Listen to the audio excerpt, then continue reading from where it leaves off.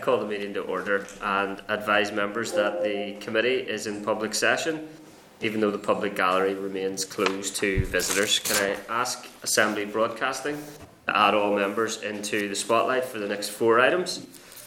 Agenda item 1 is apologies. Are members aware of any apologies? There's none, just a few members will be late. Okay. Agenda item 2 then, Chairperson's business. In terms of free school meals, can I remind members that press reports have suggested that the Minister has secured executive support and funding for the provision of free school meals for eligible children and young people during all holiday periods until Easter 2022. Is that right, Clark? That is my understanding, yes. Easter, okay. Not 21?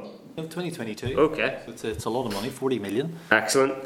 Members, this is obviously very welcome news as part of the campaign to end holiday hunger and an issue that the committee has been raising for some time. Can I seek members' agreement to write to the Department of Education seeking clarity as to why payments are to be made to families of eligible children rather than the provision of food parcels or free school meal alternatives in line with recent practice, and just to get further confirmation of those proposals. Agreed? Agreed. Chair, can I come on? Yeah, Karen? Just also, I suppose, to express our gratitude that actually that this has been done, it has been worked up, and we would like to see, obviously, the funding in place for next year. I know the funding that's there at the minute will be in place until the end of the financial year, but given the commitments there to April 2022, so hopefully the funding will follow as well. Happy to seek that clarification as well. Members content? Agreed? Yes. No. Agreed, yep, okay. No, Chair, the members will have to say something. Clark needs some of you to say agreed for us. I think Chair, I would, following on from the Deputy's proposal, agree. I think we should indeed express our congratulations to the Minister and indeed our appreciation of the work that he has put in delivering this. What I think has gone beyond all our expectations. Like you, when I read the press report, I thought 2022, that must be an error. Indeed, my belief is that it is 2022, and I think that is extremely welcome. Agreed. Good, Chair. Daniel? Just to echo those words as well, this is very welcome. We'll alleviate pressure on families that are struggling during this period. I'm glad that Minister Weir has listened to the calls of this committee. I just hope that he listens to the concerns of this committee when it comes to examinations in the same effort. So, it's welcome news today, but I hope there's other things that he's going to listen to us about in relation to their concerns during this pandemic. Thank you, Chair. Okay. Agreed? Members agreed? Agreed. Yeah, agreed. Thanks, Robin. Okay, agenda item 2.2, Homeless Period Belfast. Can I advise members that members of the committee met with Homeless Period Belfast and Councillor Glenn Findlay to discuss period poverty in schools, and a note of proceedings has been circulated. Can I seek members' views on the provision of free period products in all schools, particularly in view of the passage of the Period Products Free Provision Scotland Bill 2020 at the Scottish Parliament? I believe was passed yesterday, Clark, circulated by email yesterday. Can I seek members' agreement for the committee to write to the Department of Education seeking an update on the pilot undertaken in North Belfast with regards to free sanitary product provision and the scoping work on free sanitary product provision in all schools, indicating the committee's support for the campaign for the provision of free period products in all schools in Northern Ireland? Members agreed? Agreed. Agreed? Agreed. Okay, thanks, Clark. Agenda item 2.3 is the Ulster University review of segregation in preschools. Can I advise members that the University of Ulster University, has just published a report into segregation in preschools. This has been circulated to members by email The report suggests that 70% of preschools are highly segregated and 47% are entirely segregated. That is to say, there appears to be limited mixing of different religious backgrounds in those preschools. Can I seek members' agreement to write to the Department of Education asking for its response to the report and for clarity as to how it is to respond to this situation? Agreed? Members agreed? Yes? Okay. Agreed. Thank you. Draft minutes. Can I refer members to draft minutes of the committee meeting of 18th of November 2020 at page 6 of your meeting packs, and seek your agreement that the minutes are a complete and accurate record of proceedings? Agreed?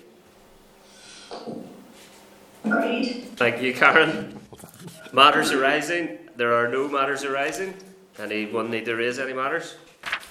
No. Okay, agenda item 5 then is our oral briefing on the independent review of integrated education. Can I ask Assembly Broadcasting to remove all members from the spotlight and to add our witnesses? Can I refer members to a note from the committee clerk at page 14, a copy of the independent report on integrated education at page 27, predecessor committee correspondence on FEDO, the Fair Employment Treatment Order. Sorry, Chairperson. I think broadcasting have added the wrong witnesses. That's the department. Okay. It's Colm Cavanagh. Sorry, Chairperson. You were saying. I think that's been corrected. Yeah. Yeah. That's great. Okay. Predecessor committee correspondence on the Fair Employment Treatment Order and the Certificate in Religious Education at page 161 and 219, and relevant extracts from a predecessor committee inquiry into shared and integrated education at page 221. Can I welcome Colm Cavanagh, the independent review co-author, and by way of welcome say that last week the Education Committee made its views known on the New Decade, New Approach independent review of education, which has one of its objectives to be the consideration of the prospect of moving towards a single education system. It is anticipated that this latest review will draw upon the findings of earlier reports, and it is for this reason that the committee is very glad to welcome Colm Cavanagh, one of the co-authors of the independent report on integrated education, to the committee today. Colm, you have 15 minutes to make an opening statement, and then this will be followed by questions and answers from the members. You're very welcome, Colm. Okay, thank you very much. Am I visible? You're not visible, but you're loud and clear. Okay, well, shall I proceed? Yes. Do we need, is audio okay, Clark? I think it is. It just is the. Has the witness switched on their camera? Yeah, is there a camera function or video function on your device? The sound and vision are both switched on at my end. Okay, that's a shame. We're missing out on your beautiful face, Colm, but otherwise we can hear you loud and clear. There's a little indicator on the top right hand of my vision that that I do not have a camera on, but in fact the camera is on. Okay. At my end. We'll proceed with your opening statement, Colm, and then if you... oh, there we go. That's you. There we are. Okay. That's you, Colm. That's great. Okay, thank you very much, Chairperson, and also members. I'm very pleased to be here this morning. I want to record the apologies of my fellow author, Professor Margaret Topping from Queen's University, who had a prior commitment at this time and can't be present. But the report was unanimous, so she's happy that I represent the views of both of us. The work of the Education Committee is hugely important, obviously, because it shapes the lives and future of the young people now and the community as a whole in future. And obviously, you have a difficult job to try to meet all the competing demands, and not only for your time, but also for the resources, even though you have the second largest budget in the Assembly. There are huge demands all the time on your work. But I hope that what I can do this morning is bring you some information that will be helpful and useful to you as you go forward. Before we get into the immediate details of the report, I think it's really important to do three things. One is to talk about why we should have a united school system. It doesn't matter what it's called or who manages it, but that we have a system whereby our children go to school together. And the second is the cost of this, and why professional estimates appear to say that we're spending at least, or in the region of £1 million a week by having two parallel systems. And then thirdly, I want to talk about how we get to the present system, and then we can get into the details of it. The committee clerk has been very careful to tell me to not overrun my time. Reconciliation, that's obviously what it's about. Psychologists and sociologists tell us that if we divide a group, then we automatically lay the foundations for rivalry and competition, envy, jealousy, friction, and even worse, as we know in Northern Ireland, created the M&S situation. And there's a quote that I think is relevant to yourselves as lawmakers by Ambassador Mitchell Rees, the former US Special Advisor to Northern Ireland, and he's still a member of the Independent Reporting Commission. And when he was talking to the National Committee on US Foreign Policy in New York in 2004, he said the following: "After taking on this assignment as a special envoy, I was astonished to learn roughly 95% of Northern Ireland school children are educated in segregated schools. As Americans, we had first-hand experience of segregation not so long ago, and we know it does not work. Segregation shortchanges the students by denying them exposure to one half of their society, and weakens the country by embedding misunderstanding and distrust." And then the part that has particular resonance, I would think, for yourselves as lawmakers. As a matter of priority, he said, the Northern Ireland government and civic and religious leaders should recognise that their society will be richer and stronger if their education system encourages more integration, so children grow up embracing the diversity of their own culture. So in a sense, what Ambassador Rees was doing there was pointing out the downsides of it, the bad sides of having parallel education systems. But my favourite quote, which talks about the benefits of it rather than the downside, is the benefits of having a united system was actually said by who was in effect the parish priest of the Waterside Catholic Church here in Londonderry, my own city, in the mid-1800s. And before he went to become a priest, he actually attended Foyle College. And his quote was, "I was educated for years at a school superintended by Protestant clergymen. My schoolfellows being almost all Protestants, I cannot but regard them with feelings of affection." And that really is what it's all about. So reconciliation. The Good Friday Agreement, Belfast Good Friday Agreement in 1998 mentions reconciliation 8 times, and it says an essential aspect of that is the promotion of a culture of tolerance, including initiatives to facilitate and encourage integrated education and mixed housing. And of course, we're now in a situation where education is maybe even more important because the NISRA, our own public service statistics agency, says that only 31% of the population of Northern Ireland regard themselves as living in a mixed neighbourhood, and 80% of public housing is segregated, and 90% of public housing in Belfast. So that's published by the Executive Office in the Northern Ireland Good Relations Indicator a year ago, November 2019. The new approach agreement earlier this year that you just mentioned, the external independent review, wants to focus on moving towards a single education system, and it also talks about the executive supporting children and young people of different backgrounds together in the classroom.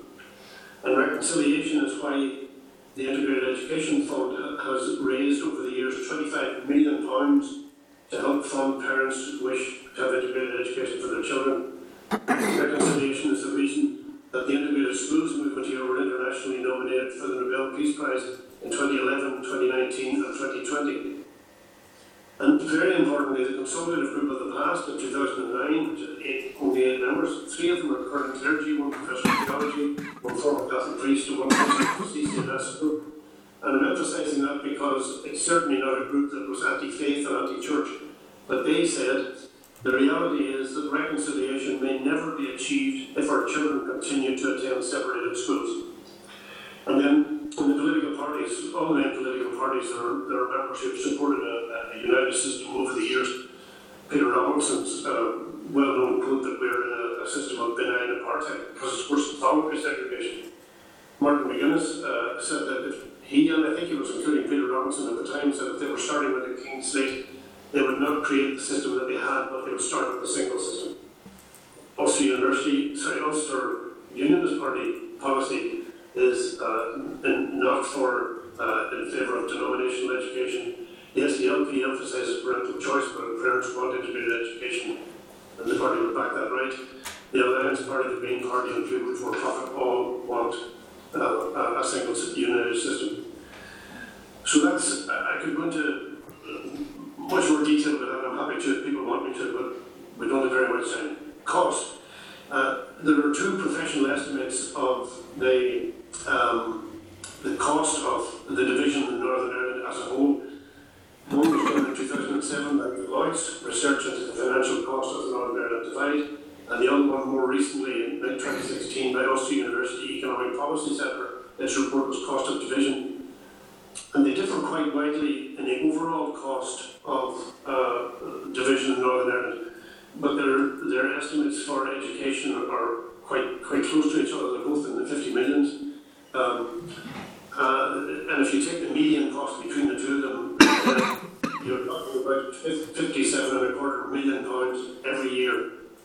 And that's only about 2 or 3% of your budget for the Department of Education. But if you total that up since 1998 and the Belfast Good Friday Agreement, then you're talking about £1.25 billion. So the demands that you have on your resources all the time, part of the reason for that demand is that we're spending a lot of money on running parallel systems. And then finally, I want to talk about how we got to where we are today, because there's some misunderstandings about it. Over the last 190 years, 3 different governments have tried to introduce a united school system. In 1831, when the national school system was set up in Rhode Island, Chief Secretary Edward Stanley MP, who would be the predecessor of Brandon Lewis today, and of course the whole island of Ireland was in the United Kingdom at the time. And he, over a series of commissions that had been done about education, went back even before 1800 into the old Irish Parliament in Dublin.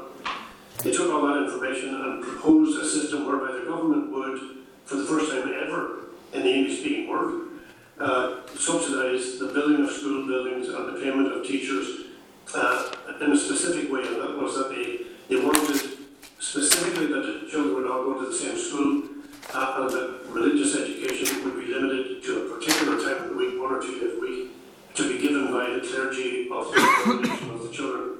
And that aside from that, denominational education and teaching would be completely banned from the 3 hours. When we then went to the 3 main churches, Catholic Church said, okay, we'll go along with that. The Church of Ireland, which is then the established church, did not agree with it, and said that they would continue to run their existing Church of Ireland schools rather than go to it. And the Presbyterian Church didn't agree with it either. And the Presbyterian Church then, over a period of years, argued very strongly and eventually negotiated what were in effect Presbyterian national schools. Anybody could go to them, what they were designed by and for Presbyterians. So the Presbyterian children went to those schools, the Anglican children went to the Church of Ireland schools, and there's nobody left to go to school with the Catholics. That's how we got a separate Catholic school system, because the older churches wanted their schools. So we had a denominational system then from 1840s for the rest of the century. In 1923, the first Minister for Education in Northern Ireland, Lord Londonderry, a unionist member of Parliament, he was Minister for Education and passed an Education Act in 1923. And again, he wanted a system where, that would have all children going to the same schools. And there were 2 parts of the Act. One of it forbade denominational teaching of religion during school hours, or by the school principal and paid hours. And also, the Act forbade discrimination on the grounds of religion in the appointment of teachers. So that was duly passed in 1923. But then there was a lobby of ministers led by the Reverend Corky, Presbyterian minister, but also Church of Ireland ministers, Church of Ireland people, and Methodist people. And in 2 years, they got the Lord Cavanagh to bring in an amending bill, which abolished those 2 things. And so they could discriminate when appointing of teachers on the basis of religion, and they could bring in religious teaching, denominational teaching during school hours in 1925. that system, and so the system that we have today was then firmly embedded.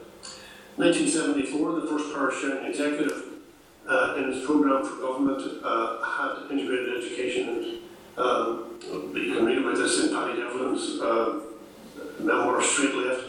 And so 3 times, the Whig government in the 1830s, the Unionist government in the 1920s, and a parish sharing government in the 1970s all tried to do it and all failed. So a group of parents then said, if the churches aren't going to do it and the government isn't going to do it, we do it ourselves. And it was all chosen together, so that in 1981 they opened Lagan College without any government support and in the face of some hostility, in fact, from various quarters. And that was exactly 150 years after the government had tried to create the kind of schools that Lagan College was now doing in 1981. And public opinion was also changing over that time. In the 1970s and 80s, and since then, interchurch schools have now started to come up in the world. In fact, I'm editing a new edition of the International Directory of Joint Protestant Roman Catholic Schools, Colleges and Universities. There are several dozen of them, there's 45 in the new edition, but none yet in Northern Ireland. There's one in the Republic. But public opinion is also changing. One example of that is that, again, in my own city, the Derry Journal in 1977 had an editorial severely criticising nationalist councillors for not defending Catholic schools. That was 1977. 2016, and subsequently, they're now saying that children should all go to the same schools. That would be an indication of the change in public opinion. So I'm happy to discuss any of those 3 areas. Why reconciliation? What reconciliation does, the cost, and the history of how we got to where we are today. But I'm not sure that I have any time left now, but there are about a dozen issues then within the review of education report that I want to raise, and I'm happy to do that as time goes on. Thank you, Chairman. Colm, I have you down as a very short minute or 2 left here. Are there any key points of the report you want to point to before we start questions? The first thing I think you may have mentioned before the meeting began, that the request that this whole report would be provided to the proposed independent review of the reform of education rather than under the New Decade New Approach. And then there are 3 issues in the report, recommendation 2 and 3, which are kind of connected, and recommendation 38. 38 you mentioned earlier on, I think you may be going to talk to the department about afterwards, about the teacher exemption from fair employment law.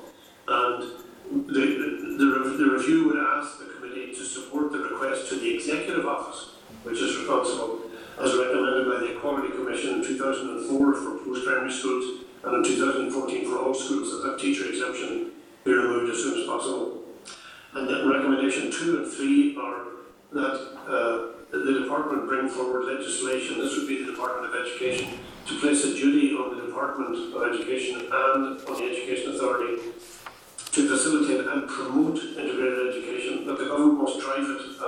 It's not enough to leave it to parents to do this on a voluntary basis. The parents have already created 65 integrated schools in various, many of them are controlled integrated schools now, but it's not driven by the government and it's left to parents to do.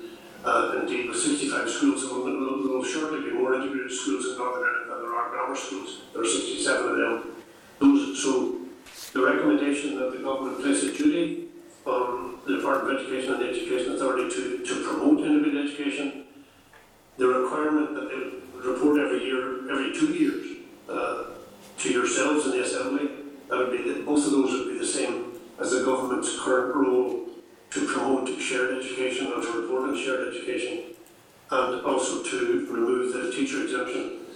And I should say that as well as the government spending about £1 million a week more than would be required apparently if it was a united system, that even within that system, the government over a 6-year period, the Department of Education report on shared education specifies that the department had earmarked £285 million over that period to get children from the parallel system to connect with each other. The difficulty of shared education is certainly a good thing, but the difficulty is that if the government stops paying that money, there are many people who are saying that the shared education contact would subside. Thank you. Thanks very much, Colm. Just over your time there. I'll keep the rest of us, as I said earlier, to 7 minutes today, given the short time that we have available to us. Can I bring in Deputy Chairperson Karen Mullen, MLA? Good morning, Colm. Good morning, Karen. It's great to see you, Colm, and thank you so much for coming to the club. Great to finally have you in front of us. I want to thank Margaret also, along with yourself, for the work that you've done on the report. I've met you many times over the last number of years, and you've, I suppose, helped shape my views and that going forward. And just as you say there, reconciliation is what it is all about. And I fully agree with Mark McGuinness, the statement that you presented this morning. Considering that I have sat now over 20 years since the Good Friday Agreement, we are not seeing the movement required to a more integrated education system here. Particularly think about in the West and also in our own city, Colm. As you know, we've met on many occasions in relation to the offering and the growth that is not there. So a lot of work to be done. So just wanted to ask you in relation to going forward around the independent review of education. Do you see the recommendations in your report feeding into that review, and possibly how? Colm? Yeah, absolutely. Thank you very much. Maybe I should explain that you're one of the MLAs for Foyle and I live in Foyle. But yes, it's good to talk to you again. The reason for asking that this would be given to the panel to be set up under the new Decading Approach agreement is that there's a lot of quite technical issues here that we don't that the department can simply do itself. It can change its way of doing things about prioritising accommodation or about development proposals, etc. But the issue as a whole is whether or not Northern Ireland wants to have a united education system or not, and that is specified as one of the issues that will be put in front of that independent review that the executive will commission. Thank you, Colm. My last question is, how successfully do you think the integrated sector are at delivering parity of esteem between different identities and culture? This was raised with me quite a bit, Colm. Well, can I commend you to, there's an organisation called Integrated Alumni, which are the pupils who have been at integrated schools and are now so passionate about it that they've created this group in order to have lobby for it.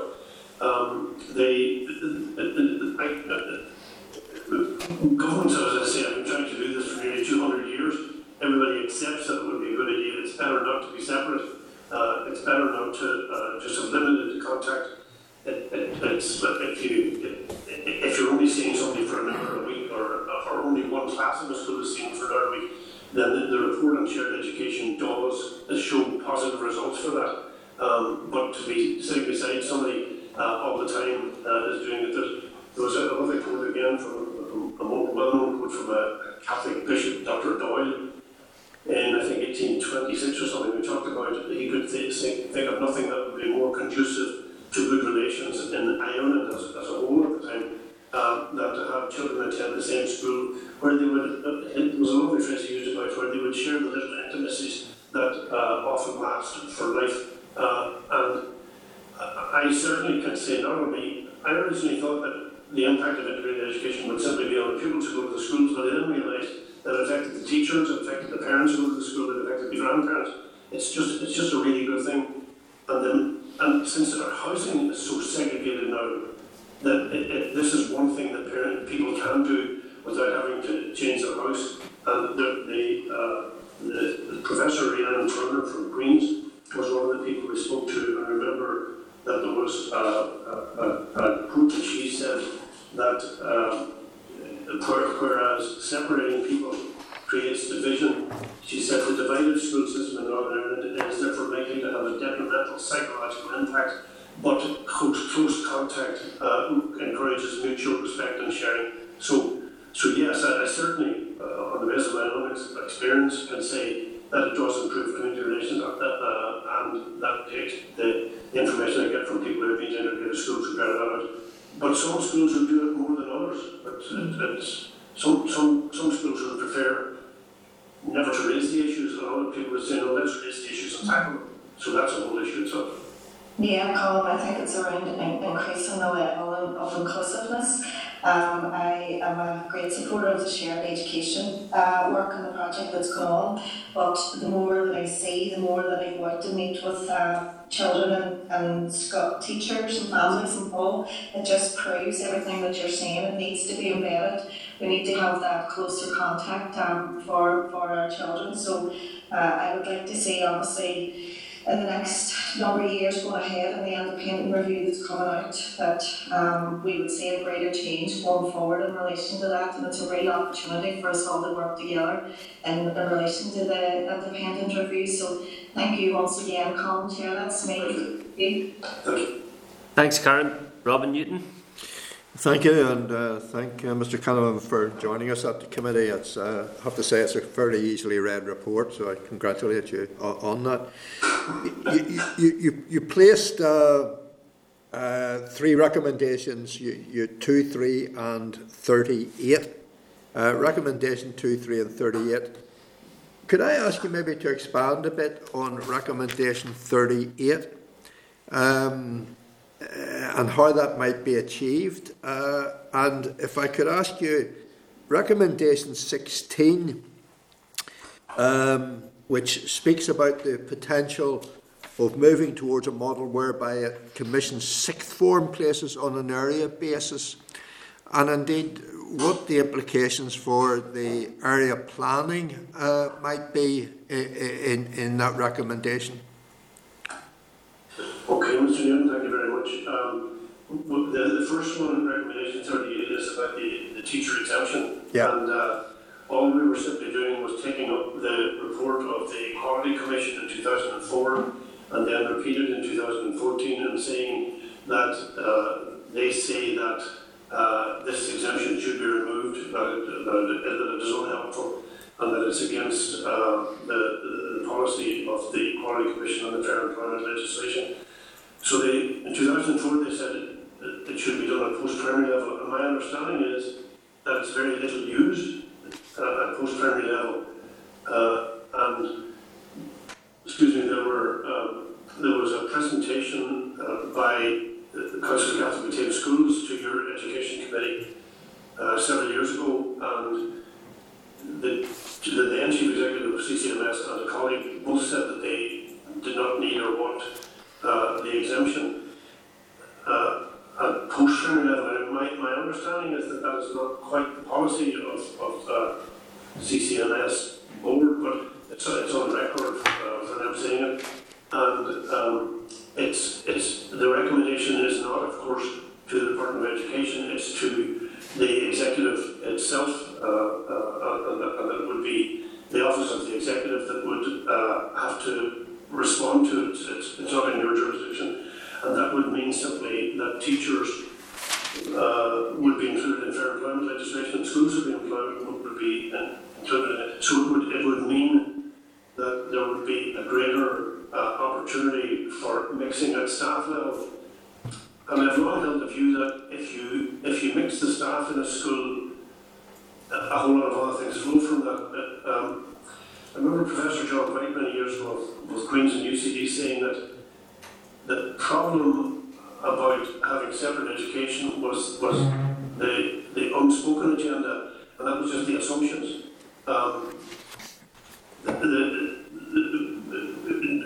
Different things would not be challenged in different schools. Different comments in a staff room in one school would not be challenged or would be challenged in another school. But because we live in such separate bubbles all the time, that it's important to break that. And all we were doing in the report was saying we accept and support and encourage the executive to remove that exemption of teachers. Your recommendation 16 then, that was taken from, that was copied from the recommendation Salisbury a few years ago, who said that the department should consider moving towards a model where all school, that you would have independent sixth form colleges, basically, and that these would care for all people within the area. Now, a whole lot of schools would have difficulties with that because the per capita budget that they get for sixth formers is enormously important to a whole lot of schools. But from an education point of view and from a community point of view, we endorsed Sir Bob Salisbury's recommendation, that's what it was.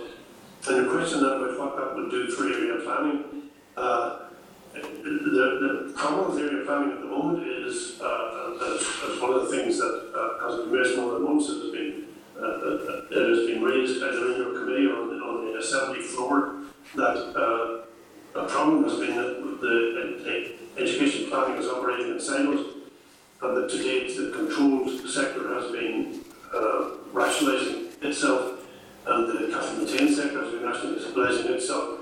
And Ulster University, we were mentioned earlier on, they put out a report some time ago showing, for example, that there were 32 pairs of schools in rural areas which were close to each other, within sometimes just within yards or a mile of each other, and more than 3 miles away from other schools of the same sector.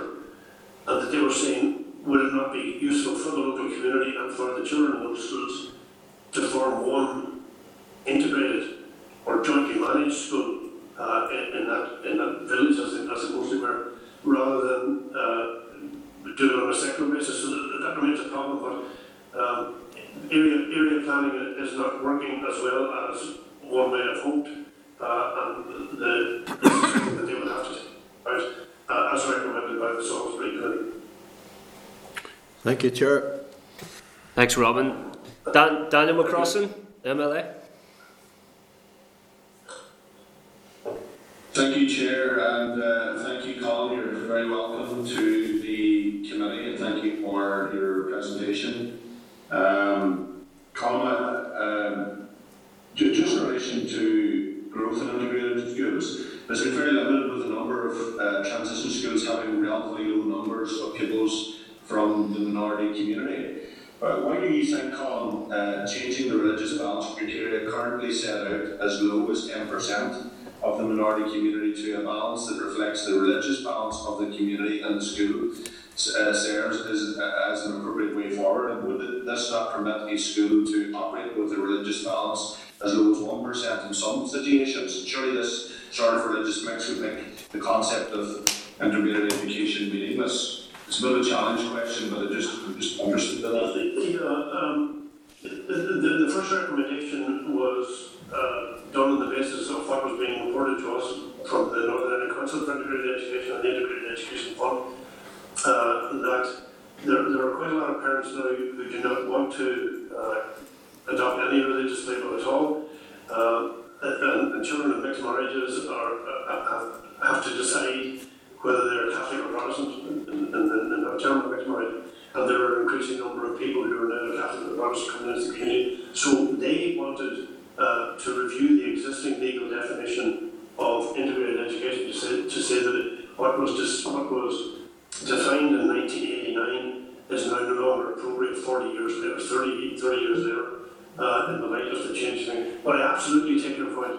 And I would refer back to my comment that if you have mixed staff in a school, then everything changes, the atmosphere changes, and what is talked about changes, and how it's talked about changes. That where you have a mixed adult group in the school, the conversation changes, and that impacts on the children. But there are areas in Northern Ireland where it would be extremely difficult to have an integrated school as at present, where you have a control school with no or very few Catholics in it, or a Catholic maintained school with no or very few Protestants in it. And there are some areas in Northern Ireland where that happened. I remember when we were trying to support a group of parents in Carrickfergus, the Open Jubilee College, the Department of Education 7 times refused to approve it on the grounds that they thought they would never have a ballot. So you're absolutely right to pinpoint an issue. But if we had a united system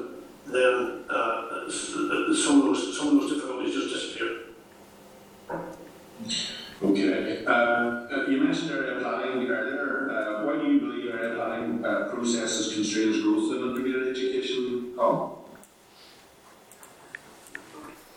Well, to date it has been done, it has been said in the Assembly, it has been done in silos. The control sector is making itself more efficient by amalgamating or closing down smaller schools, and the Cavanagh sector is doing the same. There is no suggestion, and one of the recommendations that we have made, I can give you the number, that recommendation 11, that all development proposals for closures or amalgamations of existing schools should be required to demonstrate explicitly that they have given meaningful consideration to an integrated, jointly managed, that jointly Catholic College and Church managed, or a shared proposal. That within the sectors, within the big sectors that we have now, that option is not seriously considered, and we've asked that it should be. Okay. And also, can you advise in general terms, Colm, what you believe the actual unmet demand for integrated education is, and how many additional places or new integrated schools or B-schools will be needed? Well, if you take again the Northern Statistical Research Agency's report of last year, November last year, they said that 68% of respondents wanted mixed religion schools, so 2/3 of the population. And even break that down, 65% of Catholics and 68% of Protestants, and 75% of people with no religion who responded said that they wanted. So that would indicate that the trend that those parents started in 1981 would just keep going, that there is an increasing demand for it, there's a preference for it. But I remember when they talk about herding cats, trying to get difficult people with different views together. I must say, I found when we were doing this report, it was like herding steamrollers. They're enormous situations, they're enormous institutions at the moment, and just the inertia of the status quo to try to change that. But governments have tried, as I say, 3 times over the last 200 years to do it, and now the job falls into the lap of yourselves and the Education Committee and the Assembly as a whole. Yeah, and thank you for that. I'm just wondering as well, why do you think that 9% of your places are empty?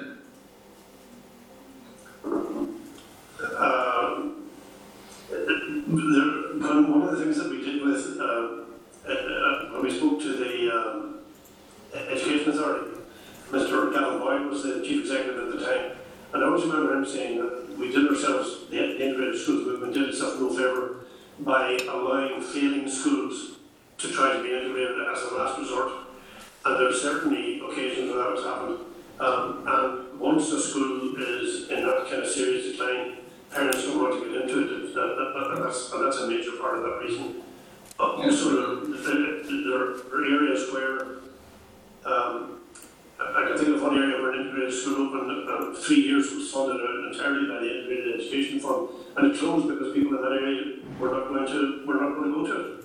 Yeah, no, I thank you for your honesty in that comment, because I have looked at the schools that are failing that we're moving towards more integration, by saving the schools as opposed to actually integrated education. Just another point, I know the chair's going to hammer me here shortly on time, but the independent report refers to a previous Quality Commission review of the religious designation of teachers in mainland maintained and controlled schools. The Quality Commission based its findings on a sample of schools, as the Department of Education does not gather statistics on the religious background of teachers. The independent report recommends changes and a review of the FETO exemptions for schools. Do you think that the Department of Education should undertake 100% audit of teachers in order to determine the religious background and the true level of inclusion amongst teaching staff in all of our schools? And finally, would it be a desirable thing to have a training programme in diversity and inclusion for new and existing teachers in order to ensure that the culture of schools is welcoming for all sectors of our community? Oh, you asked several different questions there at the same time. He usually does, Colm. The last one our recommendation was that in 37 that all student teachers being educated here should have substantial meaningful cross-community professional training, including cross-community contact. So yes, and to encourage the schools to do that, that was part of the reason for removing it from the fair employment legislation. The first part, if the teacher exemption for fair employment was removed, then currently all companies as it is with more than 15 or 25 people have to do an annual return to the Equality Commission about their staffing, and that would do the job. Okay, thanks for that, Daniel. That's you. Time up. Is Robbie with us yet? Should be. Robbie Butler. Yes, sure. Thanks, Robbie. Thanks, Daniel. I'm going to say the grid video this morning because I wasn't leaving Storm and Dapper 2 last night. That's why I was really late. So, Colm, my apologies for missing the very start of your presentation, but thank you so much for the piece that I got in it. I remember you were given the pilot history of the failures to tackle this over more than a century and a half, and there's certainly value in trying to pursue this together, even if we're not agreeing on 100% of the ideas. I'm going to ask you a couple of questions, Colm, but I think I'll take my 7 minutes. Go ahead. First one is a short one. Special schools have been to the fore of the committee's business now for this mandate. So special schools are mostly designated as controlled, but as the report indicates, they're often super mixed, with more than 30% from minority communities. Do you think these schools should be allowed to designate as independent? Well, we'll take that question now. The Department of Education has always said that because an integrated school has to meet a designated balance of minority and minority, that bring that into the arena of a special school could cut across the reason for the special school being in existence. And so the department has always said they shouldn't do it. Okay. Am I clear there, yeah? No, okay, well, I think you can just flesh out a little bit more because to me, you make it down a bit more for me, but no, I don't actually understand that, to be fair. Okay, if you have to have, the department says not less than 30% of the minority community in an area within 10 years of becoming a transforming school. So they would say that if in a particular area only 10% of the people came from that minority tradition, then it would not meet the criteria for being an integrated school. And so the department has repeatedly said that could not be allowed to happen because that would undermine the very purpose for a special school being a special school. But you're absolutely right. In effect, they have always been super mixed. Okay, and as a policy, do you think that's a reasonable policy that the department have, Colm?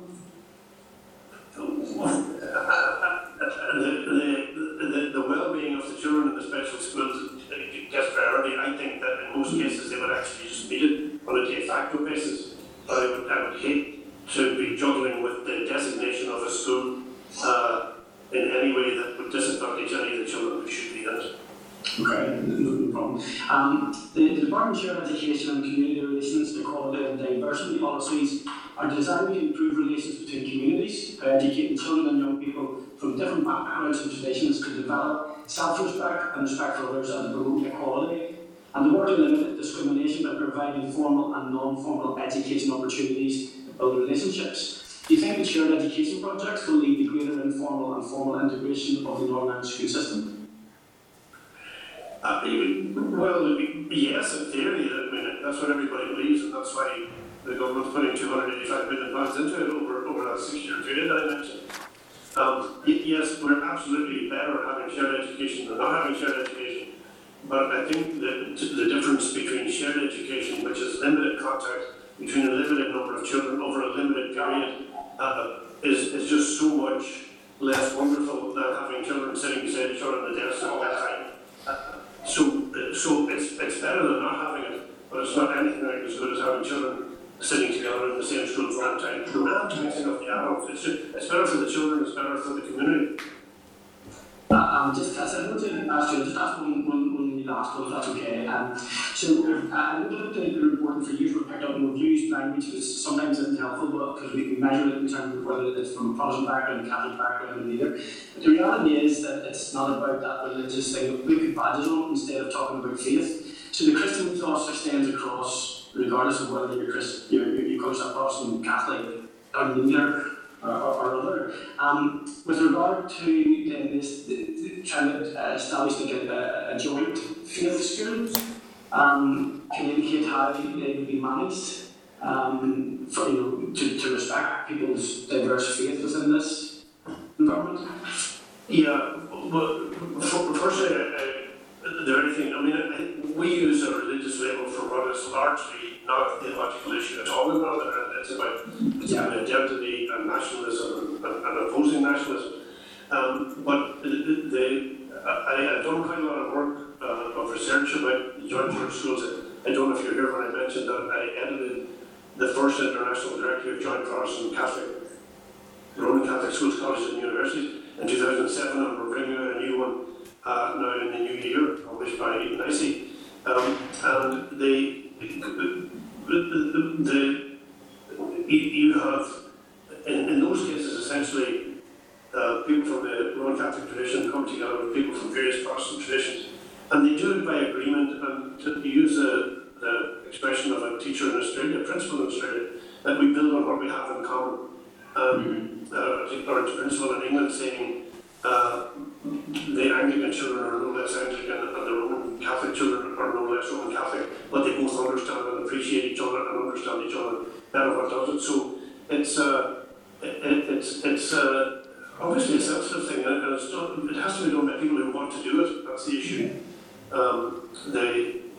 There's only one example on this island. That's a school in County Laois, a little community school, but otherwise we've done that, and most of these schools are in England, and most of them will be Anglican and Roman Catholic come together, but there are also examples of Quakers in Australia. There's a lot of United Reformed Church involved in doing it. Those can only happen where people want to do it. You can't force that, but the leadership, if it's coming from within the churches, then it can happen. Okay, listen, thank you very much. Thank you, Chair. Thank you. Thanks, Robbie. Is William there, Clark? No? Okay. Justin McNulty? Thank you, Chair. Hi, Colm. Thanks very much for coming up for committee today. Your presentation was detailed and inspired and with powerful rationale. I cannot help but think today of your cities and Ireland's greatest son, the late John Hume. He placed a huge value in education, which was about more than labels. He taught us that good education can unlock potential, elevate people out of poverty, and help people with aspirations, the aspirations of people and communities. And he was a reconciler from the start. When others were blaming and murdering, he was reconciling. Can I ask a couple of things? You've highlighted the work in shared education versus integrated education. Do you think shared education is an admission that integrated education, while successful in some areas, is difficult to sell in other areas?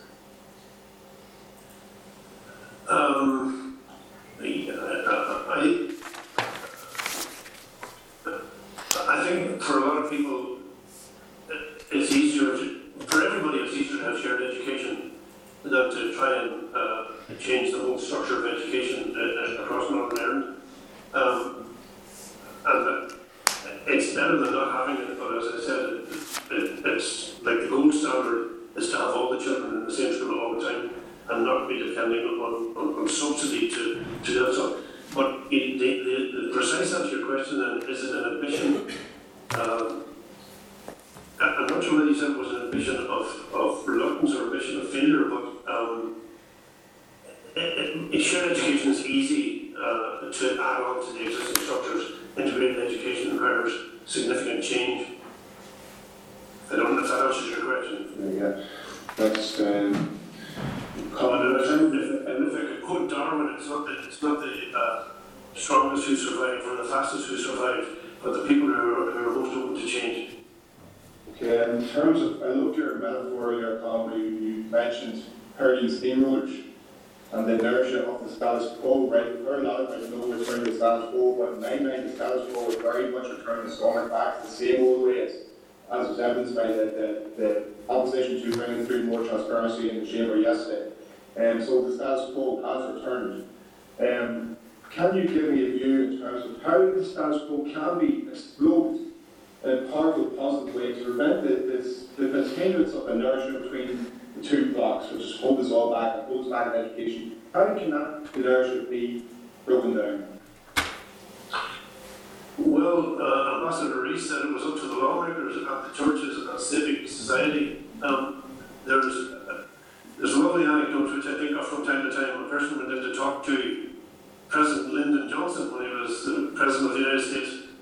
They went into the Oval Office and they put him on for 15 minutes, and at the end of that Johnson said, "Okay, I absolutely accept your argument, you've completely convinced me, now go out and force me to act." So I would ask yourselves on the committee, how can we in the civic community outside, civic society, help you to bring the changes that you want? And in this case, how can we increase the public support for the major changes, specifically in what we're talking about today in terms of bringing together two parallel school systems? The budget that you're scrutinising every year is £2 billion. We spend most of that, we spent most of £1 billion on the control sector and most of £1 billion on the Catholic maintained sector. And then we spend £285 million trying to get them to contact. And any accountant will tell you that that's the economics of fantasy land. We do not get them into one system. So if I will do what I can in the outside world to keep the issue on the agenda and to encourage people to make change. I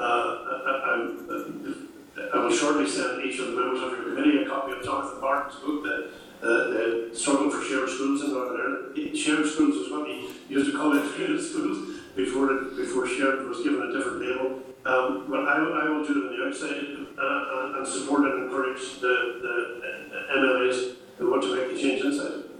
Okay, in order to overcome the opposition to the growth of integrated education, Colm, do you think that, as an AC indicated in 2016, there is a need for a patent-style inquiry to desegregate schooling here and to take into public ownership all publicly funded schools?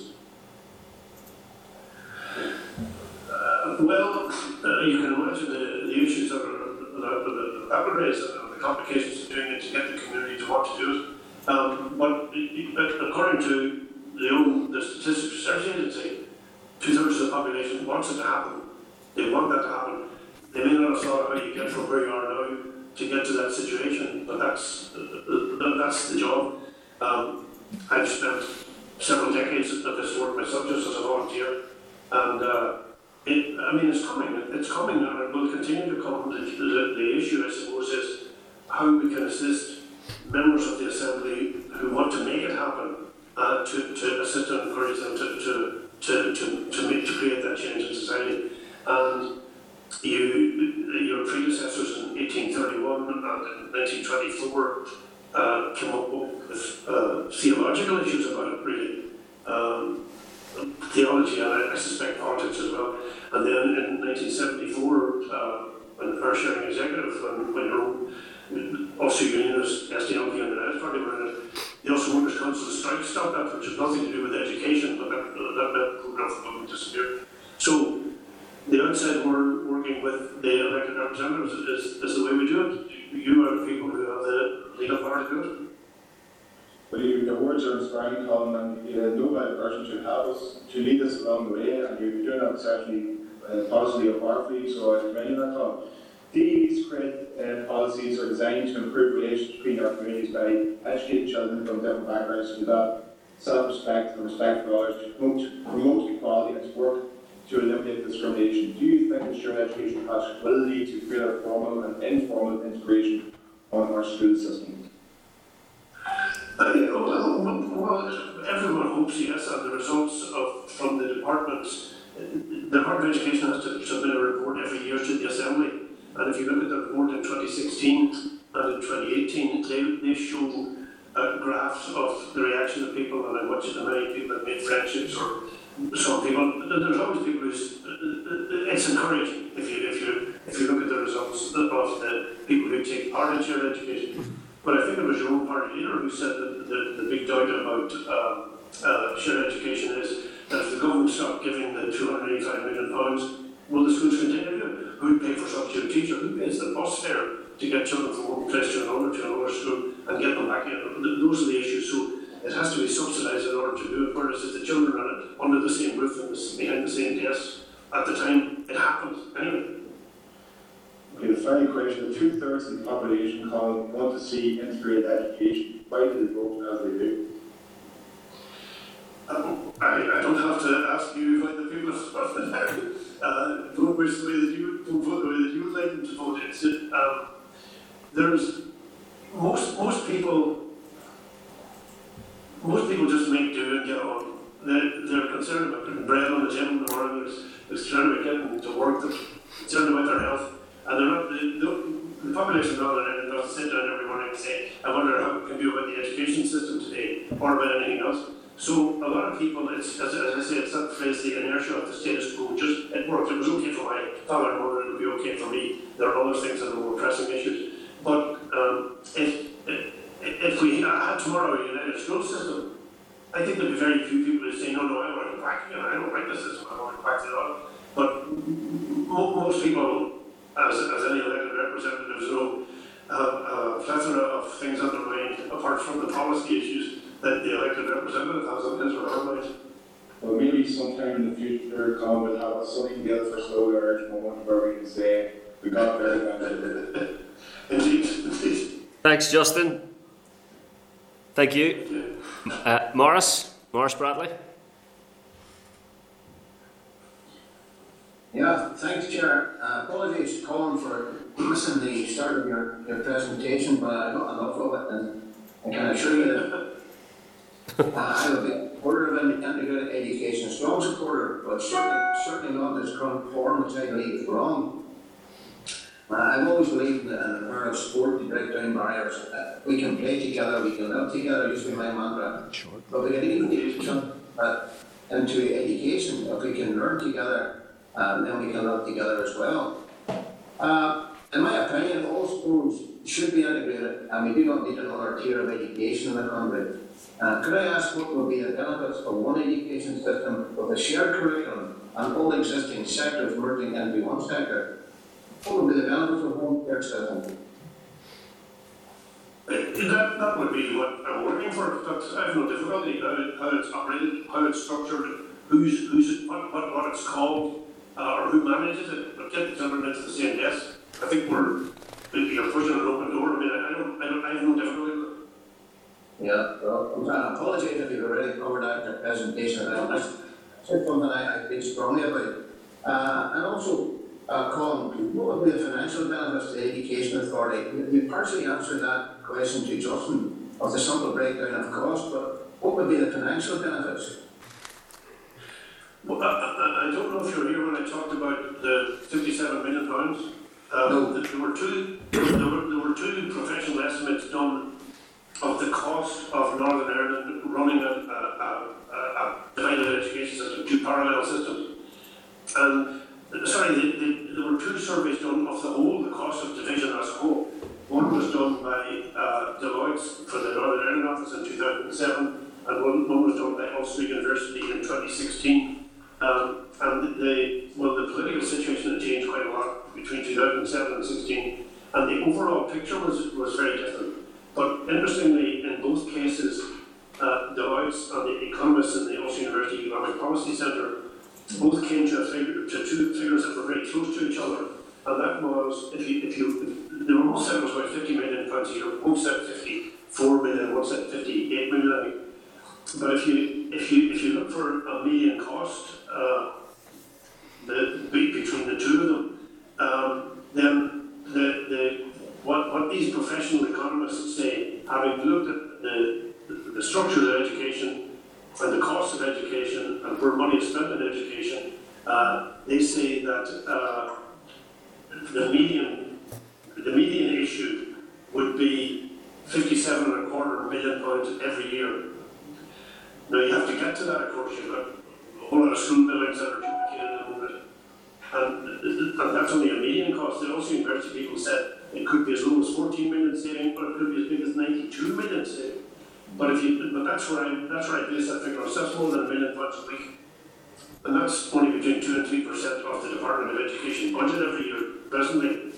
But over a period, the figure that I quoted was, if you take that from the Belfast Good Friday Agreement, 1988, that's £1.25 billion.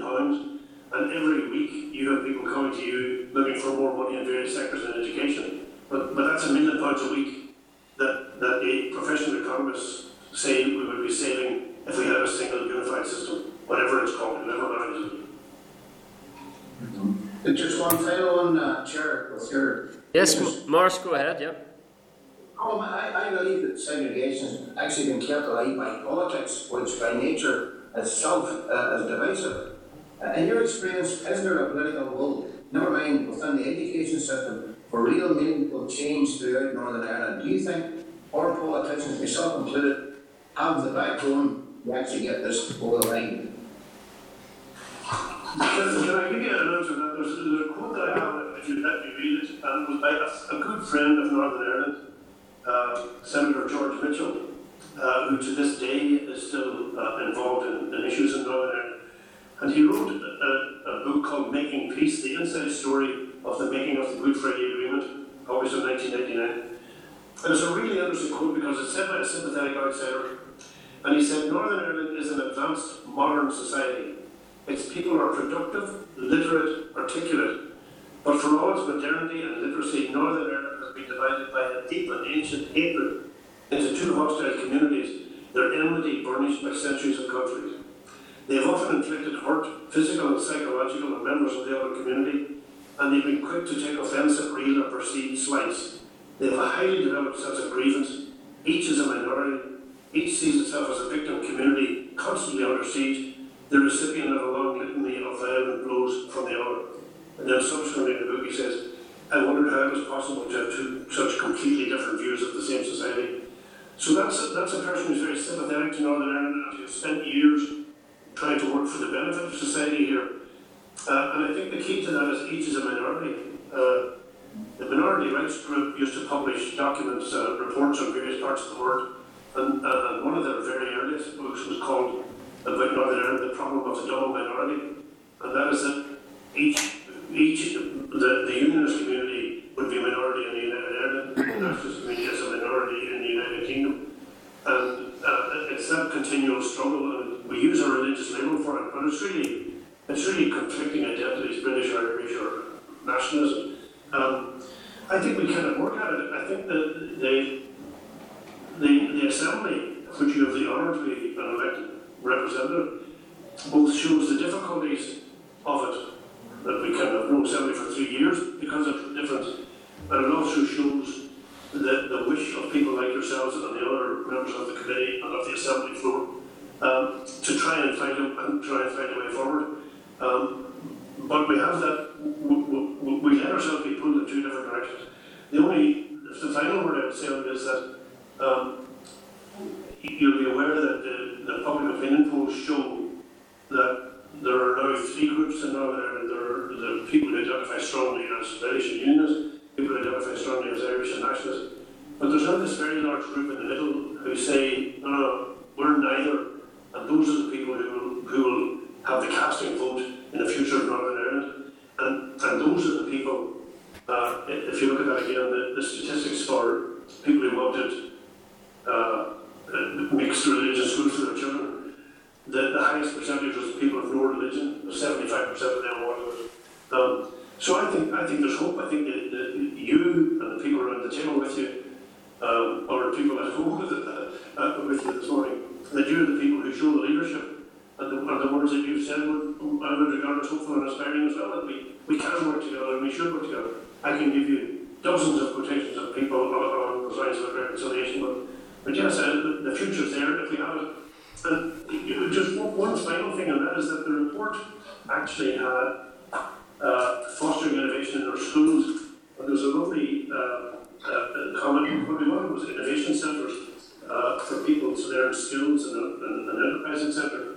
And the quote was from the then director of Catalyst Inc., Steve Orr, at Queen's University: if we make the change to education, we will rule the world. That's the kind of inspiration we need.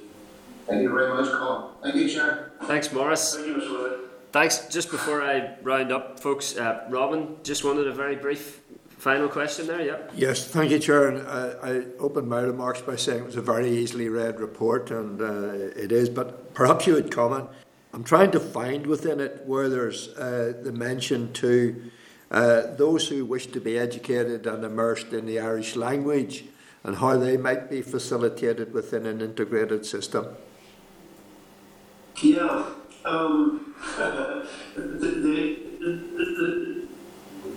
Where there are more than one language in society, this is always an issue. I have some experience of it from Canada between the French-speaking and the English-speaking people. You know, the people in Wales, the Welsh-speaking and the English-speaking people, and in Scotland, again, the small number of people who speak Gaelic, etc. There's an issue there. I'm not quite sure how you tackle it, but I'd be happy to look at that specific question. What we did in the report was really look at society as a whole. If people wish and have the right to be educated in their native language, then Western society says you have the right to do that. And how do you connect them? Interestingly, this issue arose many years ago, about early 1990s, when there were people in Londonderry, who wanted to start an Irish medium post-primary school, and they asked they approached the people to connect with Grove Integrated College, and they said, could we somehow connect with yourselves? And we said, well, the requirement that we have is that there must be a balance of the community in the school. So if you can guarantee that, then we could bring the discussion forward. But given the nature of Northern Ireland, they couldn't. Although in fact the first little girl who got the first O level or A level in Irish at local college was in fact a little Protestant girl who did it at the end of the first year because she had been to an Irish medium school. But it's a real issue how you include people who speak a different language in the mainstream and not let them become isolated and in a bubble of their own. You raise a really serious issue, Mr. Newton. I absolutely agree. Okay. Thank you, Chair. Okay. Against all better judgment, Daniel McCrossan has asked for a brief supplementary. Daniel, don't let me down. You'll not be as brief as I was. Yeah, I'm timing him.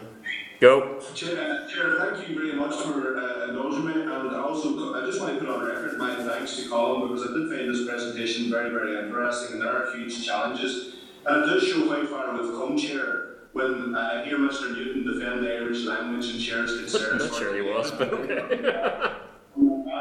So I just want to. I believe in equality. Right, question, Daniel?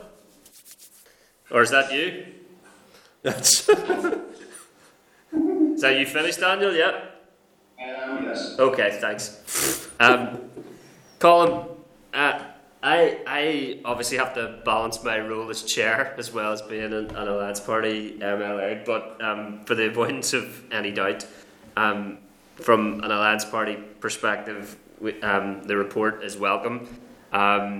We obviously have a long-standing position that for an education system to separate children as young as 5 on the basis of community or religious background is socially and financially flawed.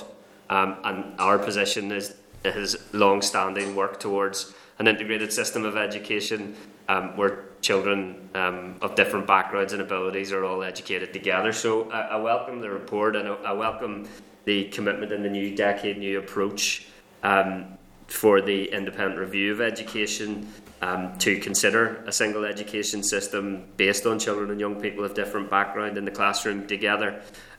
Interestingly as well, Colm, you alluded to many other previous reports that have made recommendations in relation to integrated education.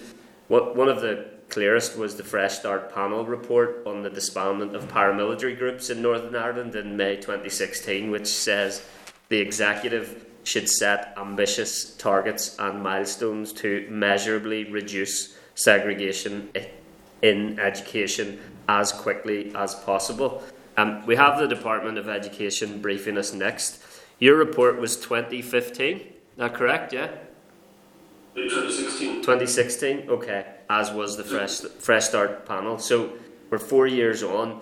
What is your assessment of the implementation of your report, the implementation of clear recommendations like that of the Fresh Start panel that said ambitious targets and milestones to measurably reduce segregation in education as quickly as possible.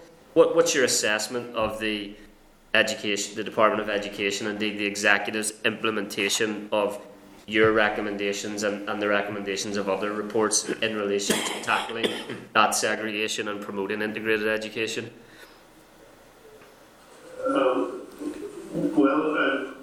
I think the department could do much more than it has done, but I suppose the primary issue is that very first one I mentioned again, that the department does not have a duty to promote integrated education the way it has a duty to promote shared education, and also to report every 2 years on progress to the Assembly. So if those two, if they were responsible for promoting it, then I think it would clarify the issue and would help them to set targets.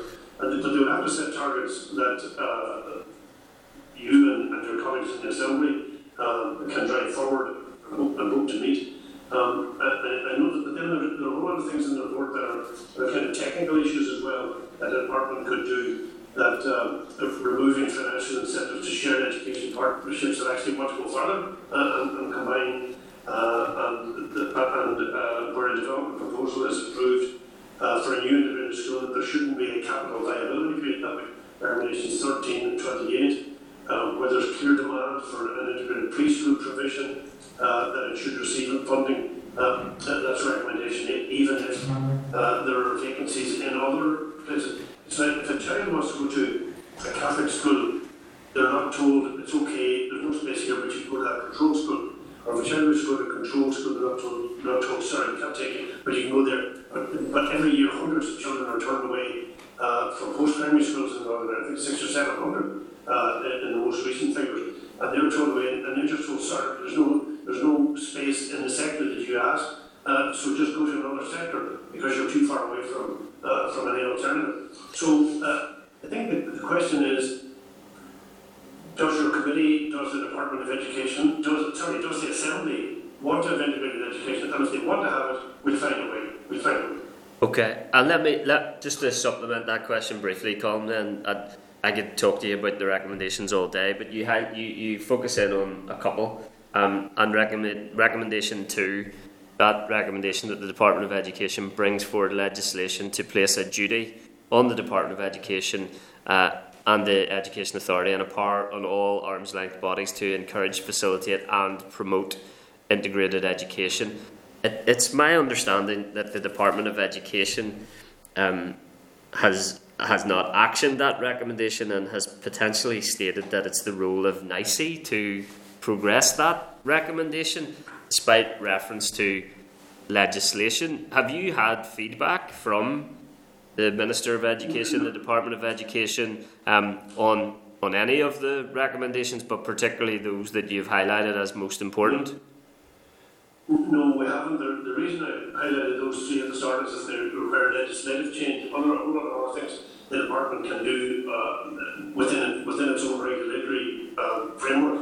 But for that one, legislation is required to add the word promote, as it did with shared education. And when the Shared Education Act was going through, the bill at that stage was going through the Assembly, the issue was raised by an MLA that the Shared Education Act was going to encourage, facilitate and promote shared education. And they asked that the Education Reform Order be amended by including the word Act as well, and put it into the Shared Education Act. And the response from in the Assembly debate was, no, that's a separate issue. We're just talking about shared education here. I mean, it could be done, but it requires legislative change to do that and to ask the Department of Education to have a 2-yearly report on progress, just as the issue about fair employment legislation requires legislative change by the Executive Office. I have not had a response from the Department of Education about any of those issues. Okay. You're the first people to ask me for a formal discussion, to ask us for a formal discussion, myself and Professor Cavanagh. Wait, so the Department of Education hasn't met with you to discuss these recommendations? There was discussion at a very early stage when you get the report that we met the minister, but after that, no follow-up. Come back to us. No. Okay. In terms of recommendation 38, that there should be a repeal of the exemption of teachers from fair employment and treatment legislation. That is a responsibility for the Executive Office. Have you had any indication that the Executive Office is working to bring forward legislation to repeal the exemption of teachers from fair employment and treatment legislation, which I am shocked still has not been addressed? Well, the simple answer is no, but we did our report at the request of Minister O'Dowd, as it was Minister of Education, and then the Minister Weir was the person who was Minister when we gave in the report. We did not have direct dealings with the Executive Office. Okay. Well, look, for another forum, but my colleague Kelly Armstrong is working on legislation in relation to integrated education, and I'm scoping legislation in relation to FIDO as well. But the committee is extremely grateful for your presentation today, Colm. Thank the members for their questions and for your responses in such a timely manner, given our tight schedule. And certainly we'll look to remain in contact with you as we look to progress a more integrated education system in Northern Ireland. Thank you. Thank you very much, Mr. Little, and all the members. Thank you. Thanks, Colm. Okay, Clark, do you want to summarise any actions? Do you want to go on, Chairperson, to the next meeting, then we could... We'll summarise afterwards. Okay, no problem. Do we have our witnesses with us, Clark? Yeah. We do, yeah. Okay, that's great then. Members, we'll move to agenda item 6, which is our oral briefing on the Integrated Education Independent Review report from the Department of Education. Can I ask Assembly Broadcasting to remove all members from the spotlight and to add the witnesses, and refer members to a note from the committee clerk at page 280, an updated briefing paper from the department at page 284, a copy of AQW 8325 at page 292, and previous correspondence relating to Fresh Start at page 293.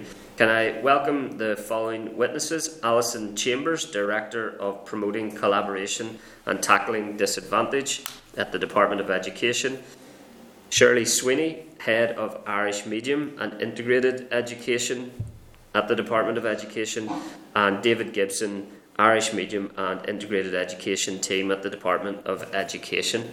You're very welcome, and by way of welcome, can I say there are a number of education reviews planned, progressed or underway, including the New Decade New Approach Independent Review of Education, the review of SA's grade awarding process, the Underachievement and Deprivation Review, and a planned review of the Education Authority. I anticipate that this committee will wish to follow up with these different pieces of work, and it is important for us to start, as we mean to go on, by following up on the findings of reports commissioned by the department and finding out how the recommendations are to be taken forward, with particular reference today to the independent review of integrated education. Can I advise officials that the committee will give them 10 to 15 minutes for an opening statement, followed by questions from the members. Hand over to you, Alison. Good morning, Chair. Thank you very much. We're very pleased to come to talk to the committee today from the Department's point of view about the independent review of integrated education, and we would also like to record our thanks to Mr Cavanagh and Professor Topping for the work that they've put into the review. It's relevant to note that whilst the report was published in March 2017, at this time it was for information only. The recommendations were not formally considered or accepted at ministerial level, and that engagement only took place once the Minister of Education had taken up post earlier this year.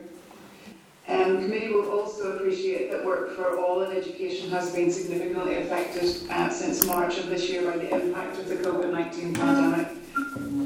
The 39 recommendations contained in the review of integrated education are wide-ranging, covering many areas, and I thought it would be useful this morning to set out the areas where we have been able to progress work during the time between the report being published and the executive resuming. We are and will remain very mindful of being our statutory duty to encourage and facilitate the development of integrated education, and you will appreciate that in the absence of ministers and an executive, officials were not able to progress any recommendations impacting on legislation or policy. We work very closely with our colleagues and representatives from our arm's length body NICE to prioritise the development of new updated guidance for schools seeking to transform to integrated status. This guidance sets out in a very practical manner clear information about the statutory requirements for transformation, best practice for guidance to parents, what the department will be looking for in terms of development proposals, support for branding and ongoing support for schools once they have transformed, recognising that this is the start of the next part of their journey rather than an endpoint. And also setting out where schools can get more information and support, and what we've heard from stakeholders at NICE and the IAF and practitioners is that this guidance is really welcome and very helpful. We have, from an area planning perspective, we're now very engaged with NICE as the body funded for and tasked with promoting the development of integrated education. There are a range of area planning groups that NICE is represented on, and this means that early engagement and consideration of integrated solutions can be brought forward by them, as well as giving them the opportunity to influence the assessment of need when any increases to integrated places are being considered. We also listen to stakeholders about supporting schools for a longer period of time once they had transformed, and we have a fund which schools can now access for 5 years following transformation. Previously that had been 3. This supports them in a range of practical ways. For example, schools have used this to engage with the local community, leading to good relations, increased admissions and enrolment numbers, and better religious balance. They've used it to provide continuous professional development, support teaching and non-teaching staff, build their capacity to contribute to the implementation of an integrated ethos, and review the curriculum through an integrated lens, and develop pupil conversations often across religious and social divides. They've used that fund to provide administrative support and to build working relationships with other integrated schools. We also now have a shared education and sectoral support team within the Education Authority, and feedback from NICE is that this is a very helpful development, providing positive points of contact and support for them and benefits for integrated schools in terms of joined up working.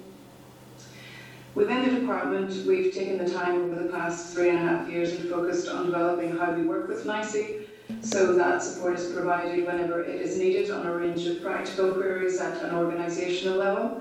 Training is provided on requirements of central government, for example, on outcomes-based accountability training, business case training, and we also have our regular governance and accountability review meetings with the Permanent Secretary and our sponsor team, here today, Cheryl and David, meet monthly with NICE and as needed, obviously, and these meetings have continued, albeit remotely, throughout the pandemic.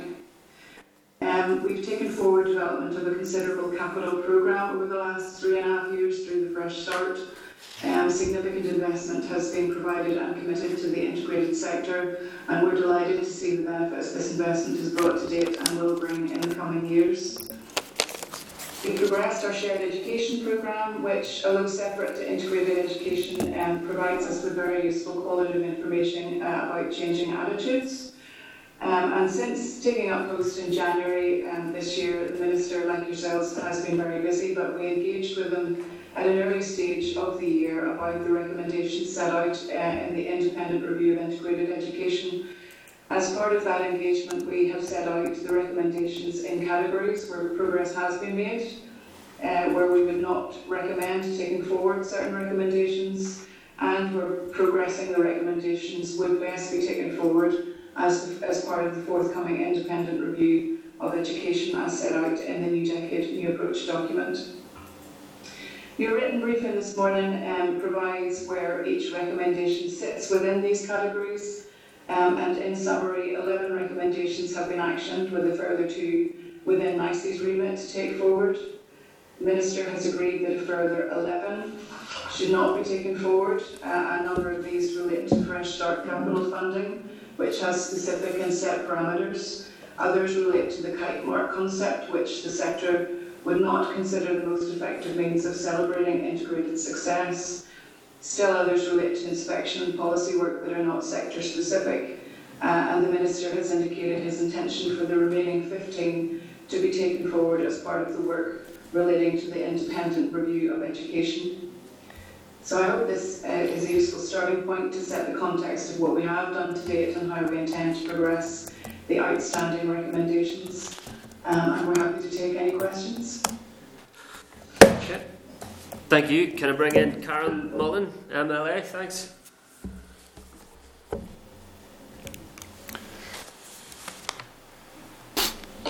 Thank you, Chair. Thank you all for your presentation this morning. And we heard earlier there from Colm, Cavanagh, in relation to all of the work around his report and review. Growth in the integrated schools has been fairly limited, particularly in my own city. What has the Department done to amend the area plan and policy in order to encourage and facilitate the integrated provision? And also I'd like to ask, is it a sustainable policy that schools earmarked for closure can remain open if they transform to integrated status? In terms of the area planning policy, I mean that already has to take cognizance of the statutory duty to encourage and facilitate integrated education, so that's already built into the current process. In terms of the policy on whether schools can remain open, I'm not quite sure, and maybe pass to David to take that one. Yes, the provision for schools to transform the integrated status is unique to that sector, to the integrated sector. And legislation, as currently stated, allows any school, apart from a special school, to transform the integrated status. There have been a number of schools that have been on plan, an area plan for closure, that have chosen to have a parental vote or board of governors vote to move toward transformation into integrated status. That is allowed for in legislation as it currently stands, and the Department has a duty to allow that to come forward and the decision to be taken in context with the other EP for closure of the school. David, thank you. I think it points to feelings for parts of the area planning process. Just thinking locally, we had a school, it was down for closure, and transferred to integrated, and it has progressed and will be closing. So it's just not good for the children that attend the school community, the parents. When that happens, if the school's going to close anyway. So I know this is wider than yourselves today, and it forms the conversations that we're having around the area plan, but thank you for that update. In the area presentation, just sort of finished there around the Irish medium, and David, you would know that in many Irish medium schools are independent and non-denominational, like the one that I sent my children to, so naturally integrated. So there's other models that exist about the integrated sector in that relation, but just wanted to ask, is the founding definition of integrated education too narrow now to meet the needs of our increasingly diverse communities? The legislation, if not members will know, is written that integrated education is education together at schools across the Catholics. And this is an issue that has been raised by NICE along the lines of those who don't designate as related to new traditions or who choose to designate as other. And the legislation is clear on the integrated education. And integrated schools are defined in legislation have a particular setup, a particular board of governors, etc., that makes them different or unique from other sectors. But yes, we are also responsible for the Irish medium sector as well. And yes, it is fact that the education sector attracts children from most of the tradition. Yeah. If I may, this morning, that recommendation from Colm and Margaret's report relating to the existing legal definition is among those that the Minister has agreed should be considered within the wider review of education. That's great. Thank you very much, Chair. That's me. Thank you. Thanks, Karen. Robin Newton. Thank you, Chair. Thank you to the panel for joining us this morning. I've just one very short question, really. Tell me, what is the gap between the provision of integrated education and the demand for integrated education?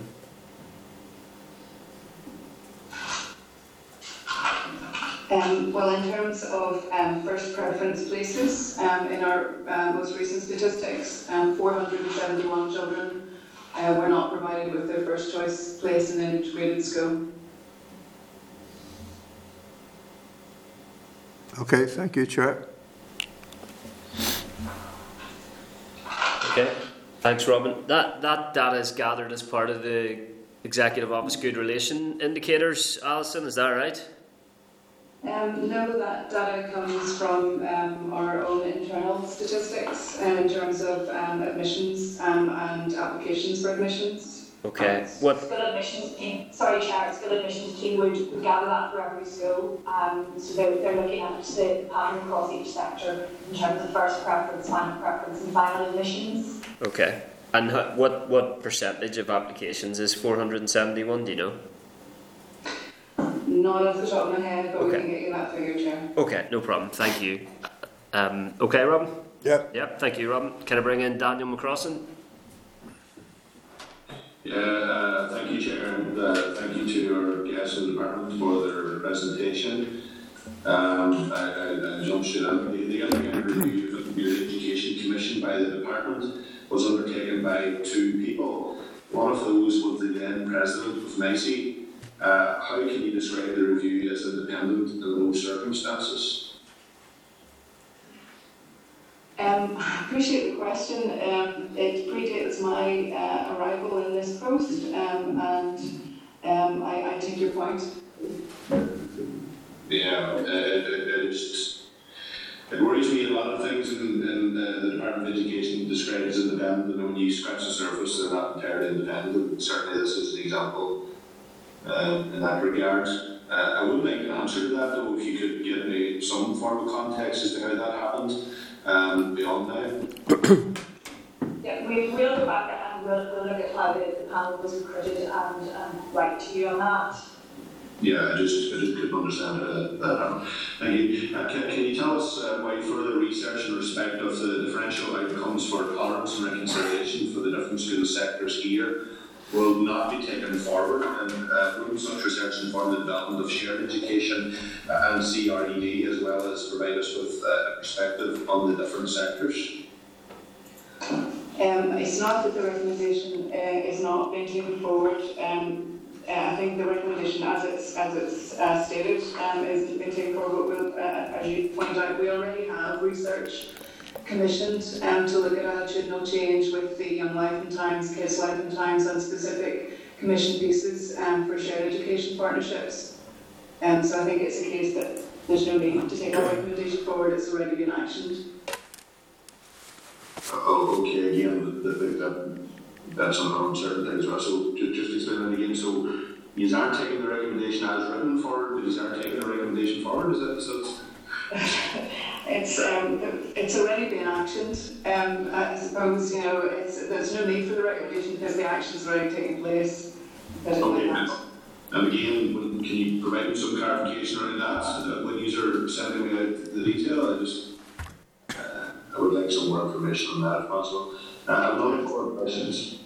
Growth in integrated schools has been fairly limited. The integrated sector contends that the needs model constrains development of new integrated schools, as this requires other sectors to sign off a new integrated provision.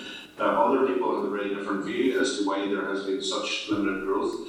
What's the Department of Education's view in that regard? And I would be particularly interested in your comment for your comments in relation to the, and I raised this with our previous guest, the 9% excess places in the integrated sector overall, the operation of the current area planning process, and finally the unmet demand that exists in some places, how many additional places the integrated schools would be needed, and I know Robin Newton touched on that point just briefly. David? Yes, thank you for the question. The limited growth in relation to the integrated sector in schools, it's down to segregated legislation around parental preference. It's the choice of the parents where they send the schools. We have had 25 schools that have transformed into great status, which has met some of the demand there. We have a number of development proposals that have been approved for growth in integrated schools. The positioning of integrated schools as has said out, it very much appears to be to the east of the band. That's the side that the majority of the schools are located. As regards the area planning process, the area planning process, as Alison has mentioned, NICE are represented, NICE sit in all those area planning forums. And as do the EAC, CMS, etc. The planning process for integrated schools is exactly the same as it is for any other school sector. It's by way of a development proposal, case for change, consultation, so all views are taken on board on that. I'm sorry, I missed the last one. The excess places in operation of the current area planning process? Yeah, the excess places, there are a number of schools that are bringing forward development proposals to right size, and that would be to decrease the approved additions because of the number of unfilled desks in schools. The integrated sector is an approach, and again it was touched on, where some schools are transforming into integrated status. They're flourishing and they're growing. Some are facing challenges reaching the numbers, and we do monitor the enrolment numbers both from the religious balance side as well, and we both nicely and again try to address those as best we can, and that is done through various ways and types of support. Okay, here's a final question, Chair. Yeah, go ahead. There has been at least one attempt to establish a jointly managed church school. This would feature trustees from all the main churches and agree Christian ethos. Can you indicate how the ethos of these jointly managed church schools will differ from integrated schools? And another brief point after that then, just.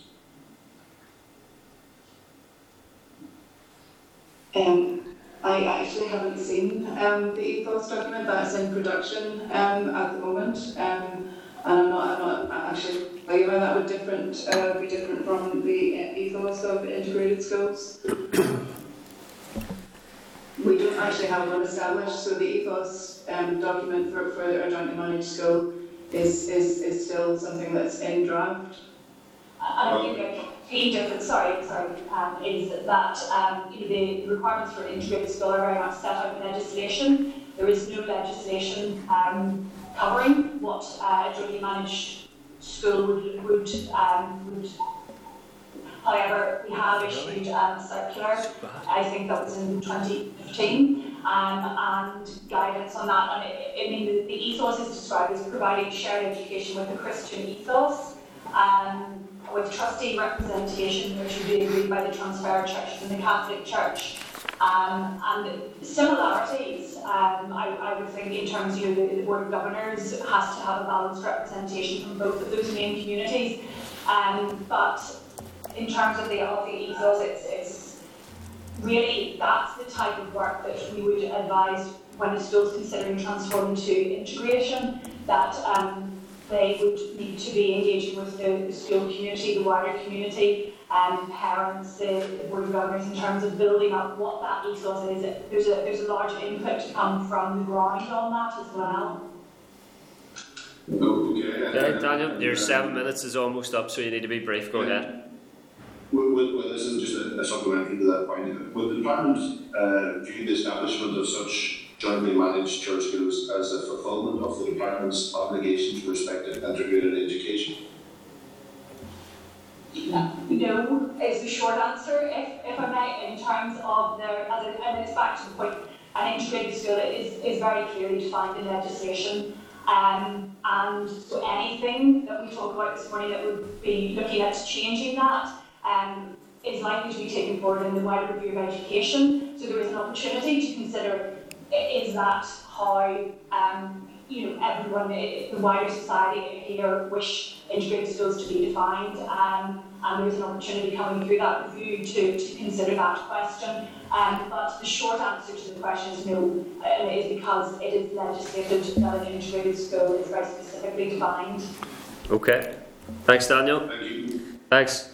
Daniel, I must be open and honest. I think it's a shame you didn't give the author of the report an opportunity to respond to your question with regards to the independence of the report, given you had him in front of you in the last session. But that's a comment rather than a question. A couple of quick other comments as well. David, in response to Daniel's question with regards to area planning, I may have taken it incorrectly, but you seem to suggest that area planning was by sector. Is area planning not by area?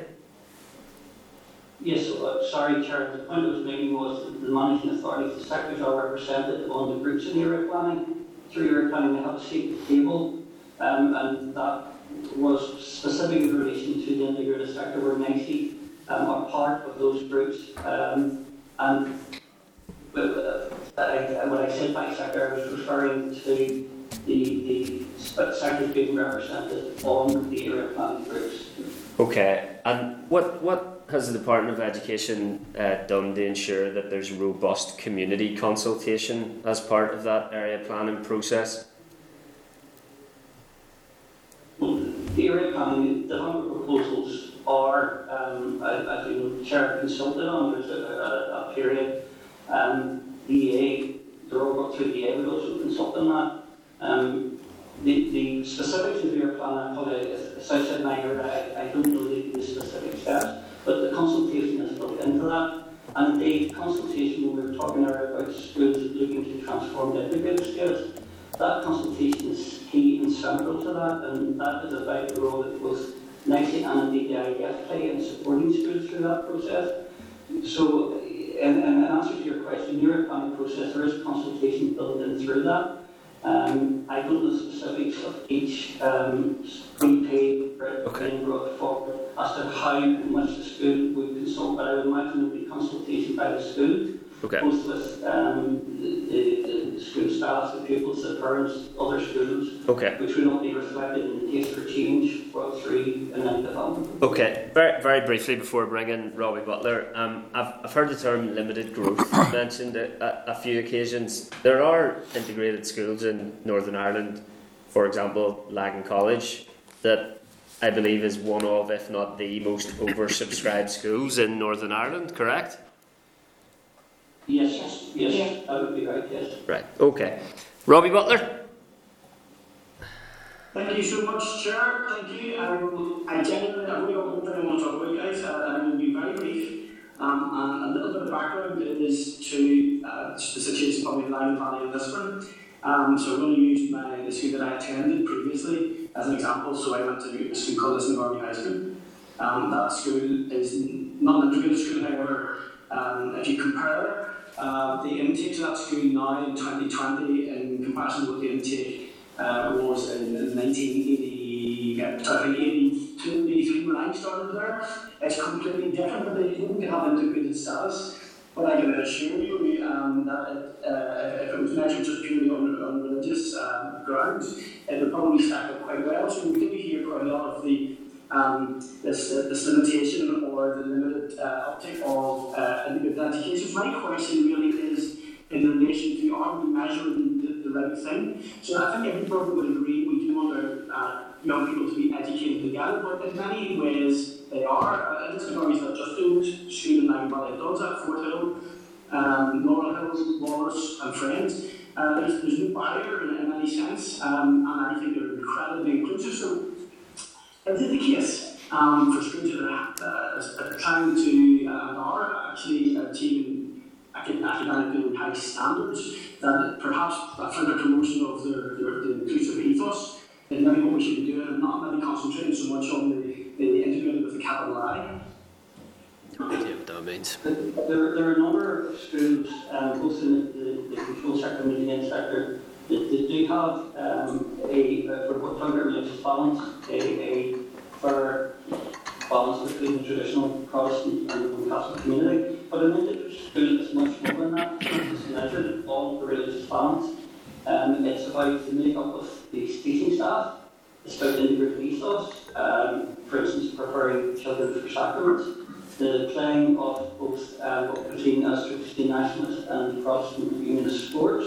So there's a lot more to it, but absolutely there are a number of control and contained schools that have a good mix of traditionally Protestant and Roman Catholic pupils.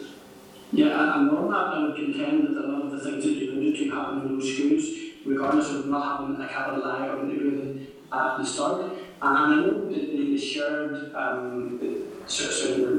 the shared policies and processes of the past have been limited in terms of what they've achieved. But I just wonder, is there any way to reach all of those targets that you're suggesting, as opposed to just reaching for the status of integrated? Is there another more efficient methodology? I know it's probably been employed before, and some of the recommendations lean towards it. But I mean, in a complicated sector, the integrated badge is another one of those just fragments of the equation, you know. And the amazing thing is, I think literally everybody in this call and this type of day wants the same thing. And what are the barriers, do you think? It depends really what we're talking about measuring. If we're talking about measuring integration in the terms of an integrated school and an integrated ethos, it would be around, for instance, changing the makeup of the Board of Governors. But what I would say is there have been a number of schools that have successfully transformed to integrated status. All schools have transformed to controlled integrated status. And I think shared education also opens the door to perhaps the path to transformation for some schools. Integrated schools are a sector in their own right. They're defined in legislation, and again, from everything from, we talk about religious balance, through to the makeup of the Board of Governors, a number of other things. That's what an integrated school is. But integration, if we're talking about Protestant Catholics mixing together, totally accept does go on in Catholic maintained schools and controlled schools on a daily basis. I think this is a conversation we would have with NICE, because we do recognise that there are schools that are doing absolutely big work out there and do bring pupils from a range of backgrounds and communities together. And the conversations we've had with NICE have been around the work that is required to actually go through the transformation process or to become an integrated school, and the value of that in terms of clarifying for the school why they wish to do this, what the benefits are, what the outcomes are that they wish to see for their pupils. And some of that is much further than, it's the wider conversation I think you're referring to. It's much further than looking at the exam results, etc., which are obviously very important, but it's the anecdotal, it's the softer issues in terms of those pupils, and unfortunately I joined the team in January and I was only able to get out to a few schools, but in terms of the integrated sector, when I did get out to schools, what you could really quickly pick up on is the ease with which they have conversations that many people in society find difficult about their backgrounds, etc. So I think that NICE and our conversations with them have certainly seen the value in the specific transformation process to become integrated. Right, okay, just a final piece of this, probably a comment you can talk to if you like. So, particularly thinking about it from the parental point of view and the student, because obviously parents and students will vote with their feet and their names on the paper.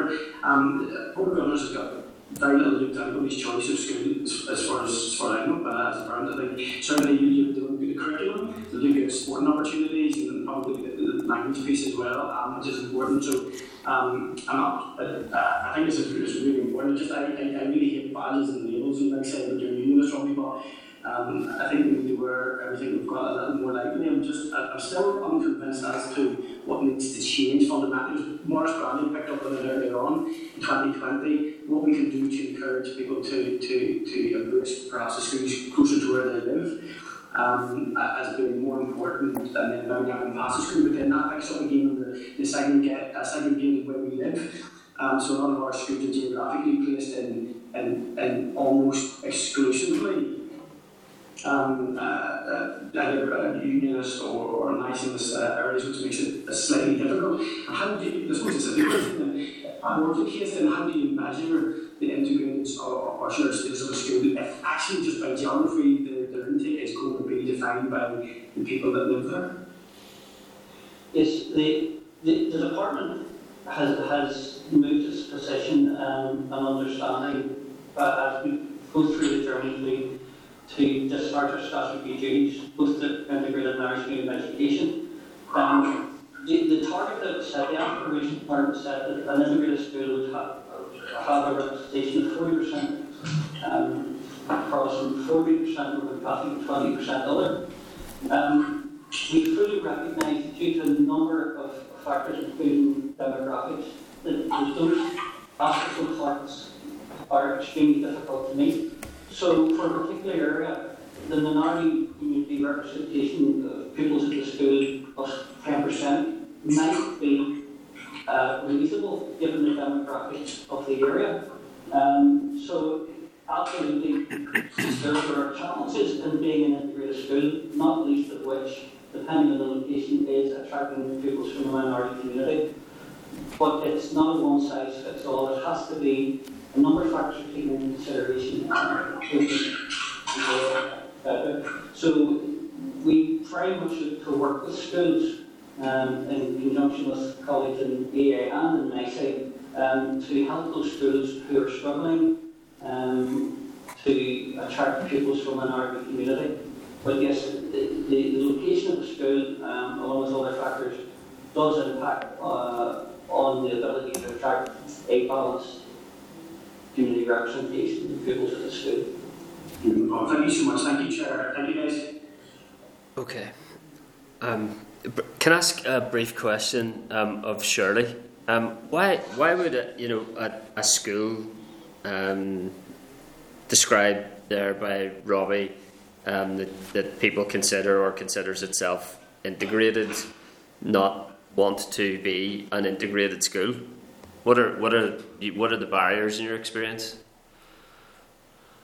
I'm not sure I can say with authority. I do think that education is very emotive, and there is that, and it was alluded to, I think, when we were talking to Colm earlier. There is the family background of parents go to school and children go to the school, and people have a very, a strong attachment and feeling to the school, and that's where the legislative framework within the department that we have is trying to facilitate, where that has to come from parents, really. And so apologies, Chair, I'm not sure I'm able to answer your question in any detail, but I do think it's such an emotive issue out on the ground. Okay, and I presume your schools aren't mapped as being in a unionist or a nationalist area? No, the local population demographics will be taken into consideration when we're looking at schools maybe who are having difficulty attracting numbers from a minority community. So, necessary statistics that will be considered. Just going back to the previous question, Chair, I think for a moment, what I would say is the transformation process for any school to transform into the greatest status takes a lot of commitment on behalf of the school, the parents, the staff, and the wider community. It is a long journey. It's a difficult journey, and community engagement is key to that. But as Shirley has said, the onus for that has to come from either the parents or the board of governors of the school. We've had many successful transformations, and it's the guidance sets out. It's a process that must be followed, set down in legislation. Okay. Okay, thank you. David, can I bring in William Humphrey, please? Thanks, Chairman.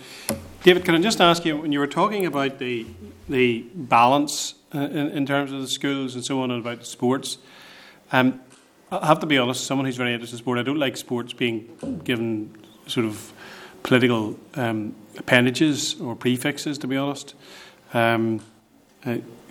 Sport is sport and shouldn't be described in that way. But anyway, in terms of the 40-40-20 scenario, how many of your schools, integrated schools in Northern Ireland, would meet the 40-40-20 scenario? The vast majority of schools will not meet 40-40-20, and that's for a number of reasons. Not least being that there's appear to be more and more parents who would identify as other, that they not wish to identify as from the Protestant or Roman Catholic community. And from a school that has been established as an integrated, there can be changes in the local population, which may be the particular challenges. So that's why the legislation states reasonable numbers. And those reasonable numbers have to take in a number of factors that I've talked about. So the department very much has moved this position from it must be 40-40-20, it never was, that's aspirational, to reasonable numbers for the school and the area in which the school is located. It's a challenge for many integrated schools. We do monitor the minority representation enrollment at schools, and we do work with, I think I said earlier, with the Education Authority and NICE to help those schools, to assist those schools, to see what they can do to work towards increasing that representation from the minority community. It's just that, I'm a bit confused now. Is the position 40-40-20 or reasonable numbers, or is it both? The legislation says reasonable numbers of Protestant Roman Catholic children educated together in school. The 40-40-20 was set as what was seen as an aspirational target for what would be integrated schools. It was never a hard target. It was never intended to be a hard target. And as times evolved and the understanding and the working out with the statutory duties and working with the sector has evolved, that our position is reasonable numbers as defined in legislation, and that changes from school to school. There are some schools which will attract 40-40-20 thereabouts, but there are some schools for which that will be a challenge. When you talked earlier about the makeup in terms of religious balance in terms of the workforce, is that in terms of teaching staff and other support staff for teachers? Yeah. It is, yes. It would be teaching and non-teaching staff. Yes. So how does that apply then? In this society where people should be open to applying for employment regardless of their religious background? The makeup of the teaching staff and the non-teaching staff at the school, it merely in the education that there should be representation from both communities. And that that's different to balance, though. Representation is different to balance. You said balance. The religious balance refers to the pupils attending the school. When we were asking about the 40-40-20, yeah. That was the pupils at the school. The staff at the school, there are no targets, there are not 50-50, it doesn't have to be that, it's just it has to be a mix of. Right, so there are no, people can apply, and if the school is in a position whereby, for example, the point I'm trying to make is, I opposed the quotas in the police because there's no such thing as positive discrimination. It's discrimination. So, in terms of the teaching staff in an integrated school, people are interviewed, selected, and awarded a post or a position based on their ability and nothing else? Yes, sorry. Yes. That's okay. Thanks, Chair. Thanks, William. Justin McNulty. Chair, and thank you, Alison, Shirley, and David, for your efforts today. Maybe touching on a point which has just been made, there are a number of examples of mixed post-primary schools where the minority community exceeds 30% that don't have integrated school status but who are welcoming and inclusive and often have high levels of academic achievement. This is not the case that this is exactly what's needed. High-performing schools with a welcoming and inclusive ethos but not necessarily integrated with a capital A. I think then, where we be looking at the wider review of education, it really would need to pick up on that.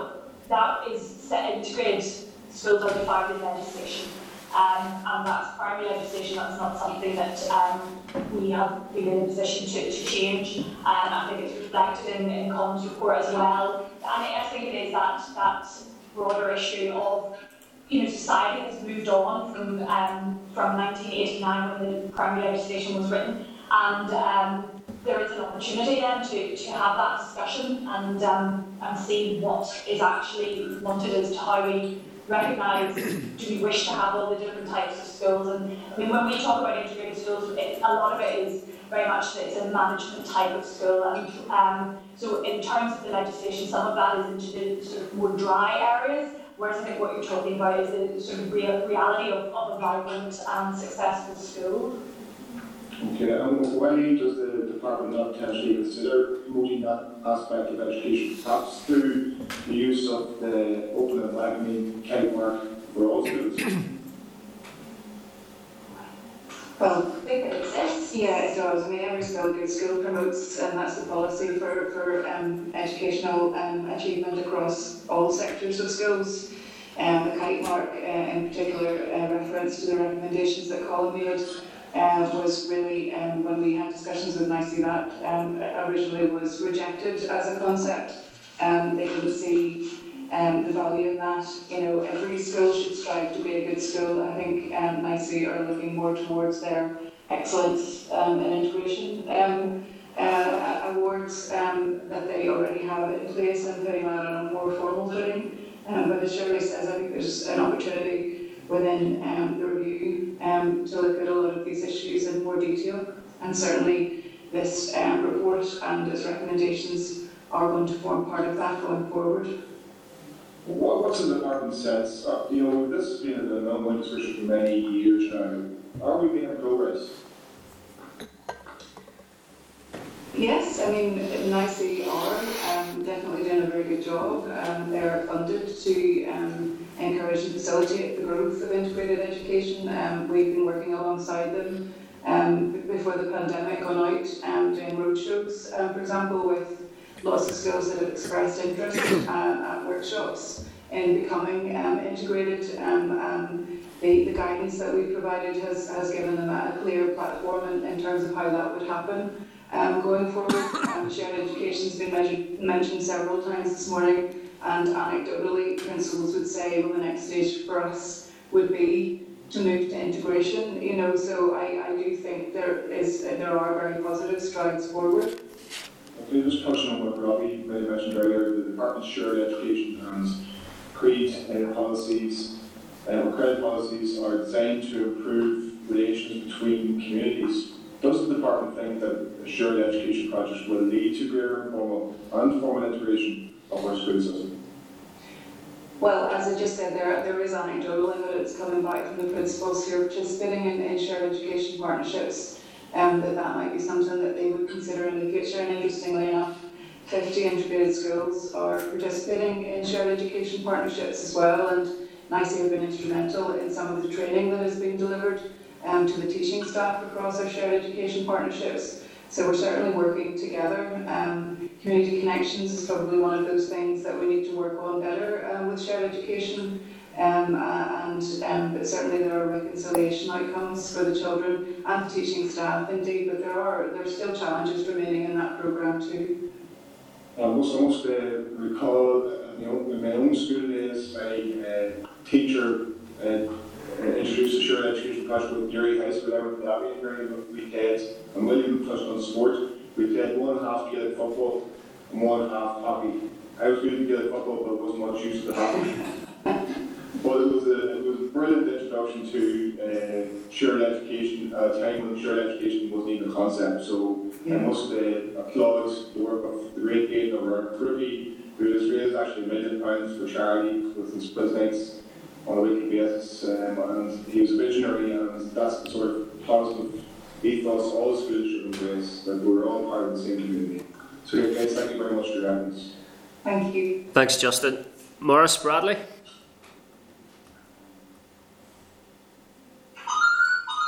Yeah, thanks, Chair. Thanks very much for the presentation, folks. I just want to touch on recommendation 28, and it looks at the development of approval of educational skills.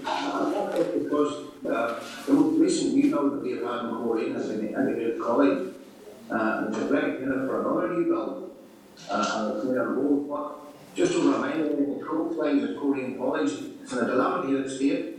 Yet the department had originally given reference to another new build integrated college over Colm College. And Colm College enrollment has been rising year on year. And it's also integrated without having the capital I with pupils from mixed backgrounds. I'm only using this as an example, I'm not being specific. But I would be a supporter of integrated education, but certainly not in its current form, which I believe is wrong. Can I ask why integrated provision is given preference over control or casting contained throughout Northern Ireland? And would shared education not be a more equitable way of progressing shared education as opposed to the current integrated education policy, which clearly is not achieving its aim? Well, we have a statutory duty to encourage and facilitate both integrated and Irish medium education, and the statutory duty to encourage and facilitate and promote shared education. So those work hand in hand. And as I said, a lot of the integrated skills are involved in shared education partnerships, and given the benefit of their long experience and actually their ethos and tackling difficult issues with ease in terms of integrated schools. So that's just the statutory position that we have. We are in a situation where we have to encourage and facilitate integrated education. But would you not agree with me that it isn't really working the way it's been done? Well, I think shared education in its inception and its implementation across the system is actually having really, really big rewards in terms of bringing children together and teaching staff together and boards of governors and training is provided for them as well. So it's a logical step, I think, towards a more integrated education system. And as I said, there is anecdotal evidence from principals participating in shared education that they would that might want to look at in the future. But it's integrated education has to come from the ground up. There has to be parental preference, parental balloting. The board of governors have to go out to the parents to establish if they want to transform to integrated status. There has to be a lot of community engagement, also in terms of transforming to integrated status. And we are sort of working across Northern Ireland at the minute to promote shared and integrated education in a way that wasn't previously done, I think. So these things take some time culturally to manifest positively in our society. And the independent review, they said, will give us an opportunity to look at this in more detail. Yeah, okay, well, I think the integrated education system needs a massive overhaul. Parents will want their children to attend the school that offers the best educational prospects for them to further their careers. Whether they have a label of Catholic or Protestant, I think is immaterial, and I think it needs a massive rethink. Thank you, Chair. Morris, when you say it's not working, other than what you've just said there, in what way is it not working? It's, if you take the demographics of Northern Ireland, where there's a large Protestant area or a large Catholic area, it's virtually impossible to get integrated education. It just doesn't work. And you know, my own area here at Colm, we have an integrated college, which is, I would say, 70-75% Protestant. It's not working. I mean, St Joseph's College, which is a Catholic contained college, has now disappeared off the map. Okay. Thanks for your questions there, Morris. Just before I close up here, then, can I ask a few questions? Alison, the independent review of education made 38 recommendations, 39 recommendations. How many of those recommendations have been implemented? So those that are actioned or that are in progress or recommendation. Well, how many have been actioned? Well, 11. Actioned, implemented. Yes. Yeah. Yes. Okay. Or that are work in progress, Chair, in terms of, for example, we're submitting a recommendation 28, so that cross-cuts with Treasuries. There are some that are still work in progress, but that work is being done on them, so there's 11 in that category. Okay, and how many are there in the actioned category? 11. We would say 11. Okay, but that's the actioned or on work in progress category. What's the actioned category?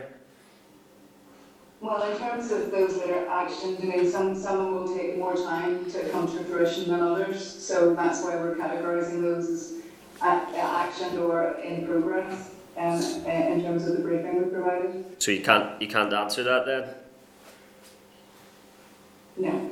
Okay. So in terms of not actioned or work in progress, is that 28 recommendations out of 39 that are not being actively progressed?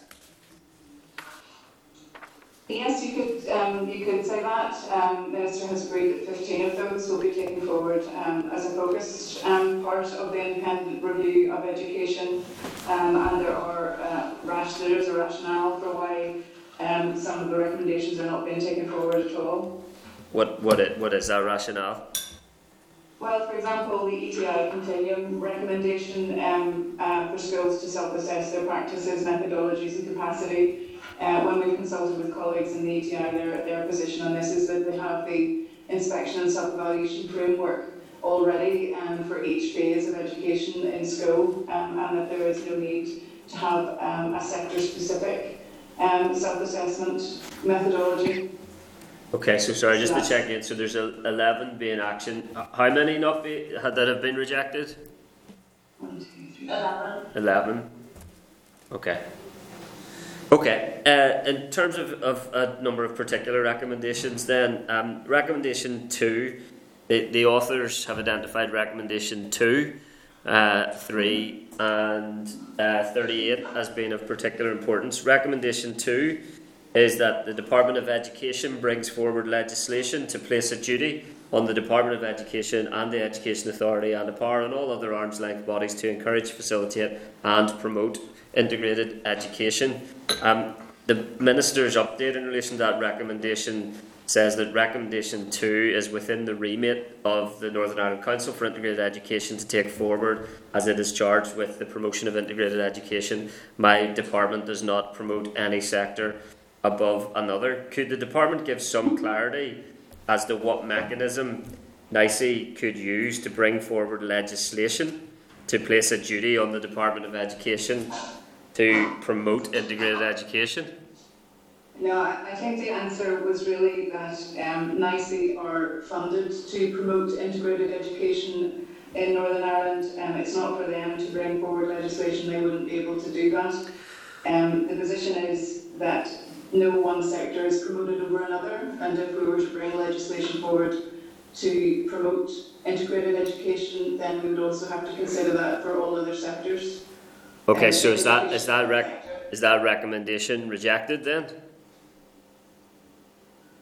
I think we would contend that really we are discharging the promotion of integrated education because the department funds nicely to undertake that duty, and that's in line with the legislation, and the same in terms of synergy with regards to the Irish Indian sector. Okay, but the Minister is rejecting the recommendation that the Department of Education brings forward legislation to promote integrated education. Yes, that was one of the ones that he said would not be taken forward. Okay. Recommendation 11 is that all development proposals for closures and amalgamations of existing schools should be required to demonstrate explicitly in the case for change that they have given meaningful consideration to a sustainable, integrated, jointly managed or shared solution. Recommendation 13, DE should remove all financial disincentives to shared education partnerships that wish to amalgamate through the development process to become either integrated or jointly managed. And recommendation 14 is the Department of Education should develop clear guidance and a funded support package for schools that wish to follow this pathway. The Minister has said these recommendations will be taken on by the independent review, but these are of material relevance and critical components of area-based planning, which will continue to be delivered by the planning authorities. So why will those be taken forward by the independent review when there's such a critical component of area planning, which will be delivered by planning authorities during the period of the independent review? Has the department given any guidance to the planning authorities in relation to these recommendations?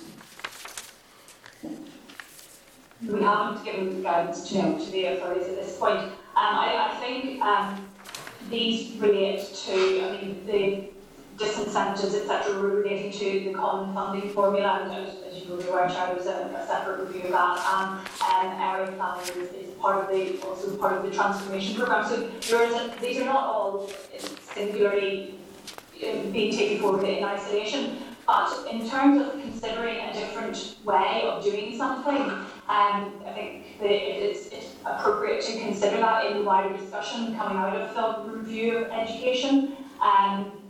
That if the area planning process was to require that it will not be taken any further forward unless the school can demonstrate in what way or how they have decided that they are determined whether they would become an integrated school or a jointly managed school.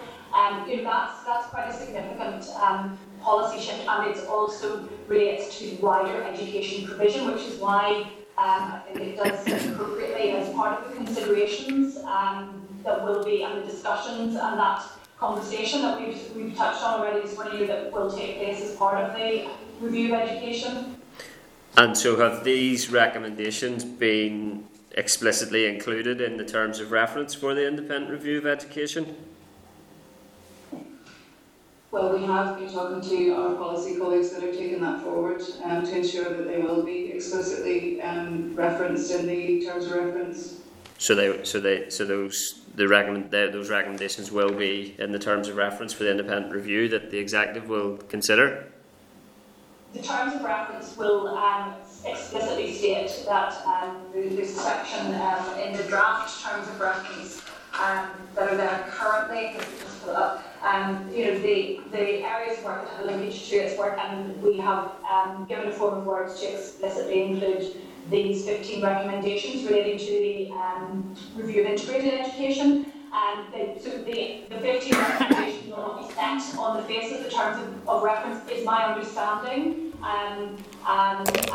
but they have been given to the policy team, and there is a process for ensuring that the specific recommendations are passed to the panel once that is established. Okay, and does that include 11, 13 and 14? Yes. Yeah. Yes, it does. There's 15.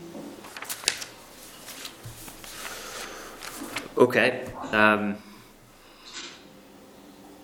Thank you very much for your presentations today. Sorry, Daniel, you wanted to come back in briefly? Yeah, Chair. Just in relation to the point you raised earlier, and raised it with our previous guest. It's because it wasn't the author that established the review; it was the department, and therefore it was the department's responsibility, not the author. So that's why I didn't raise it directly with Colm Cavanagh. I raised it with the department because I believe it's their responsibility. So that's the reason for that question, and it confirmed my concern that they probably wouldn't have an answer to it. That's exactly what has happened. So independence is independence from the department in terms of an independent review commissioned by a department. Is that accurate, Alison? Yes, that is true. Okay, so the authors are independent of the Department of Education? Yes, they both were. Okay. Yeah, but one of those was the president of NICE. Which is a point. Was the president of NICE at the time? Yeah. So that's not independent. It's independent of the Department of Education. Yeah. Yeah. I think we leave it there. Okay, thanks very much indeed for your presentation. There's obviously a range of issues there for us to continue to take forward. Disappointing amount of recommendations that have been actioned, and a piece of work for us to continue to keep an eye on. But thank you very much for your engagement today. Thank you. Thank you, Chair. Thank you. Okay, Clerk, I bring members into the spotlight and ask Clerk to summarise any actions or requests for additional information resulting from the two briefings today. Okay, Chairperson, thank you. So just waiting for members to rejoin the spotlight. So this is where they can stop me and indicate I've got it wrong. So perhaps the committee, following those two briefings, wants to do the following. Possibly write the CCMS and just seek clarity on their policy in respect of the FEDO exemption around post-primary transfer, as Mr Cavanagh referred to. Also, write to the department just to seek an update if indeed the recommendations that are in the Integrated Education Report are to be included in the independent review of education. My understanding was, Chairperson, that's a matter for the executive rather than for the department or even the minister. So we can get confirmation on that.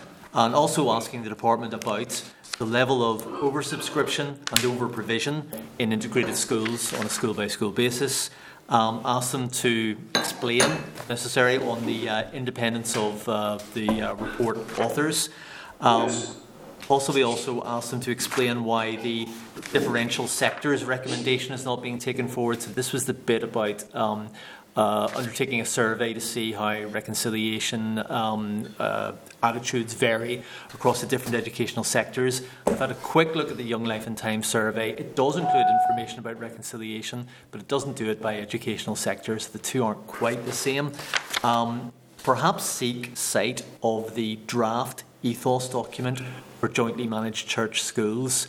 I was quite surprised by that. The department briefed the predecessor committee about this, and they were fit to tell members quite a bit about it then. So I was surprised they don't have any kind of ethos document. And then perhaps also ask the department to specify those recommendations that have indeed been actioned rather than in progress. Chairperson, have I missed anything there, members? If you're seeking the level of oversubscription for integrated schools, you can just do it for all schools. Okay. Robin, you want to come in? Yeah, sure.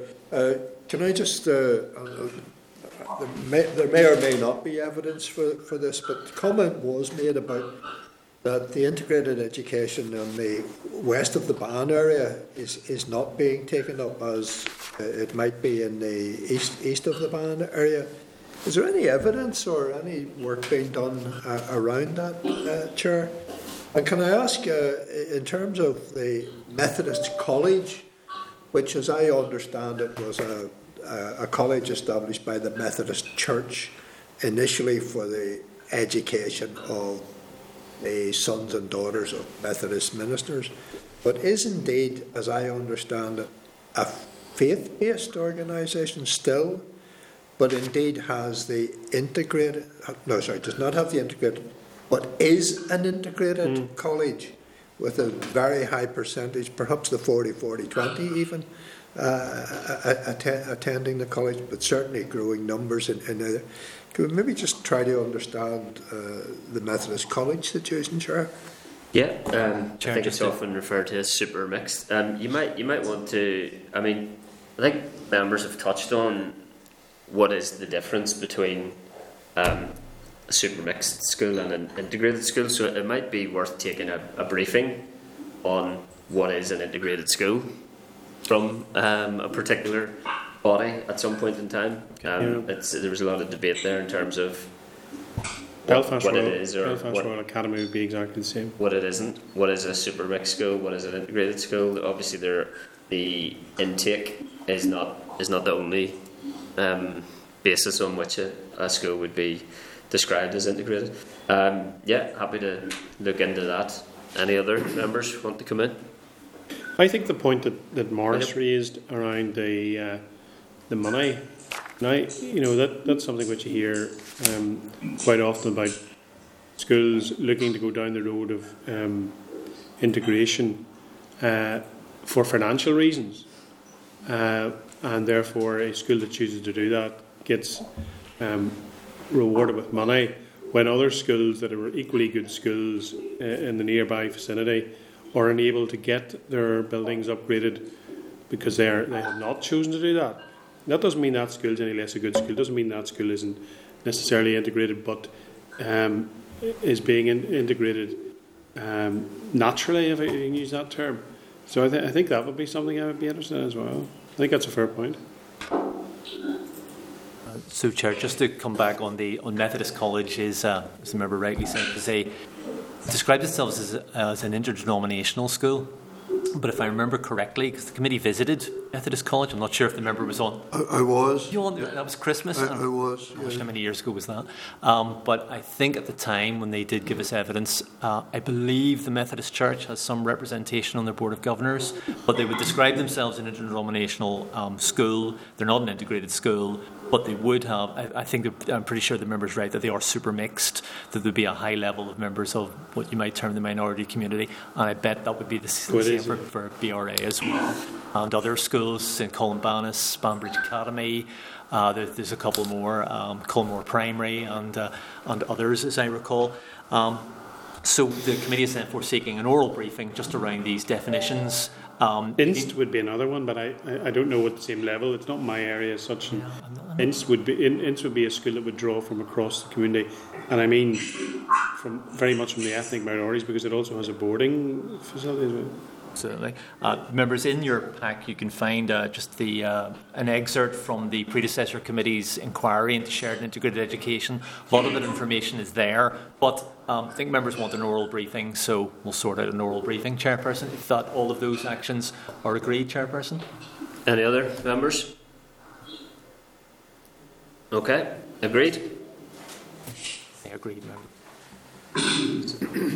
Is that agreed? Those actions agreed? Agreed. Thank you. Chairperson. Okay, Clerk, we move then to correspondence. Lovely. Agenda item 7. Are you okay to speak to the correspondence, Clerk? If you're happy, Chairperson. Yeah, that's... Sorry, will I catch up on my pack, which is going slow. So, members, at page 297 of your packs, we have 18 items of correspondence plus one tabled item. Summary note is at page 27. So, I can ask if members are content to dispose of the correspondence as per the summary, with the following exceptions. So, the first one, really just to bring to your attention, it's page 301. This is a response from the Education Authority about... we had a briefing about the special schools area planning process. Officials indicated that a professional development programme package would be put in place in support of what was planned, and in order to help the special schools and the development of the learning support centres in mainstream schools. EA indicates it has apparently not developed substantive plans in this regard, so that was one of the things that members wanted to establish. The relevant consultation concludes in December, and I'm waiting for confirmation from the Education Authority that they will return to us early in the new year about the outcomes of that consultation. So are members content to note that, Chairperson? Yeah. Lovely. Okay then. At item 7.3, this is page 304. This is a response from the Minister on lockdown and access to support for vulnerable children, which the committee were briefed about last week. It's essentially a restatement of the evidence which officials provided orally last week. The committee is going to have Zoom conference, informal Zoom conference next Thursday. May want to revisit those issues then. So in the meantime, are the committee content to note? Chair, I can't hear whatever's being said because somebody cut their mic on and it's really bad interference. Okay, so if I'll just recap then on that one. So page 304, it's a response from the Minister, lockdown and access to support for vulnerable children. It's essentially a restatement of what officials said in some detail last week. So if members are content to note that for now, the committee will return to this issue again at an informal Zoom conference next Thursday. So you're content to note for now. Agreed. Agreed. Lovely. The other one I wanted to pick out was at page 415. This is a response from the Department on October monitoring. They tell us quite a bit about special school capital programme. Confirms that there is no resource or capital package as yet to support the new special schools area planning approach. But I think they indicate that the Minister is planning in 2021 a new build, a major capital sort of call for projects. Also, there's clarification. Officials incorrectly advised the committee that the Minister had given a ministerial direction in respect of Struhl. He hasn't yet. He is waiting for confirmation from HM Treasury that Fresh Start Capital can be used for that project. Additionally, there's a response on questions I think that Mr McCrossan asked about CCMS and SIA and the additional money, and it seems to be around things like pay pressures, contract services and rent. So just to confirm with members that they are content with what they've got, and I hope, Mr McCrossan, that answered the question that you asked at the time. Okay, looking good. Lovely, good. Are members content then? Chair? Agreed. Lovely, thank you very much. Sorry, Chair. Item 9, I'm desperately looking for item 9. Yes, General Teaching Council, page 432. 432. Just coming to that now, yeah. Yeah. Oh, yeah, okay. Yep. All right. So, as the member has just referred to, this is a response from DE about the General Teaching Council. So, to clarify, members, and sorry for the explanation, but teachers in schools are required to register, so they get a little registration number, and that comes from the General Teaching Council. If the teacher was subject to significant misconduct, I mean very serious misconduct, what happens is the General Teaching Council can investigate and they can apply sanctions. And the sanctions could include deregistration, so that could stop the teacher teaching in the school again. So you can imagine some of the very serious things that might make you want to ensure that a teacher doesn't teach anymore. Fair enough. In the annual report and accounts which the department produced, there were a couple of lines about the VIRES, the legal authority that the General Teaching Council is, or the department is supposed to have in this regard. The committee wrote about this. The department has written back confirming that GTCNI currently lacks the correct legislative authority to undertake robust investigations into allegations of misconduct or to provide any sanction, including deregistration of teachers, and that the department is working to bring forward the necessary amendments to primary legislation. So that is, I think maybe Mr Newton might recall, long ago, was it 5 years ago, I think the department came to the committee with an SR, statutory rule, which they wanted passed in a hurry to ensure that the department had the VIRES to deal with this. Well, here we appear to be again where GTCNI does not have the VIRES to do what it's supposed to do, and they give various explanations for why that is. So, Chairperson, I think I'm sensing members may wish to comment. So, yep, members wish to come in. So obviously a very serious situation, yep. Chair. Obviously requires a lot. 5 years ago, Peter, you said? I think it was 2016 or something like that. It was like September, and they came to us with a statutory rule, and they were in a big hurry because what had happened was the department had deleted the General Teaching Council's. No, they deleted their own VIRES about the deregistration of teachers by accident. And the idea was that it would transfer to the General Teaching Council, but that didn't happen. So they came back in a hurry, said, no, please, pass the statutory rule so that we can get our VIRES back. The committee did, the Assembly did, everything was fine, we thought. And then here we are again, back to the same situation where the VIRES apparently don't exist. Not only that, they can't do robust investigations or apply any sanctions for teachers. And these would be, to be clear, very rare situations. But you could understand why you'd want to have the legal authority to require a teacher to keep away from a school in a particular very special and unique situations. Chairperson. Yeah, I agree, Robin. So, Clark, General Teaching Council lacks the correct legislative authority to undertake investigations into serious allegations of misconduct or provide any sanction, including deregistration of teachers, as it stands. Yeah, Robin, I agree. An extremely serious situation, and about which the committee has not been communicated with. Daniel, did you want to come in there before I propose our action? Daniel? This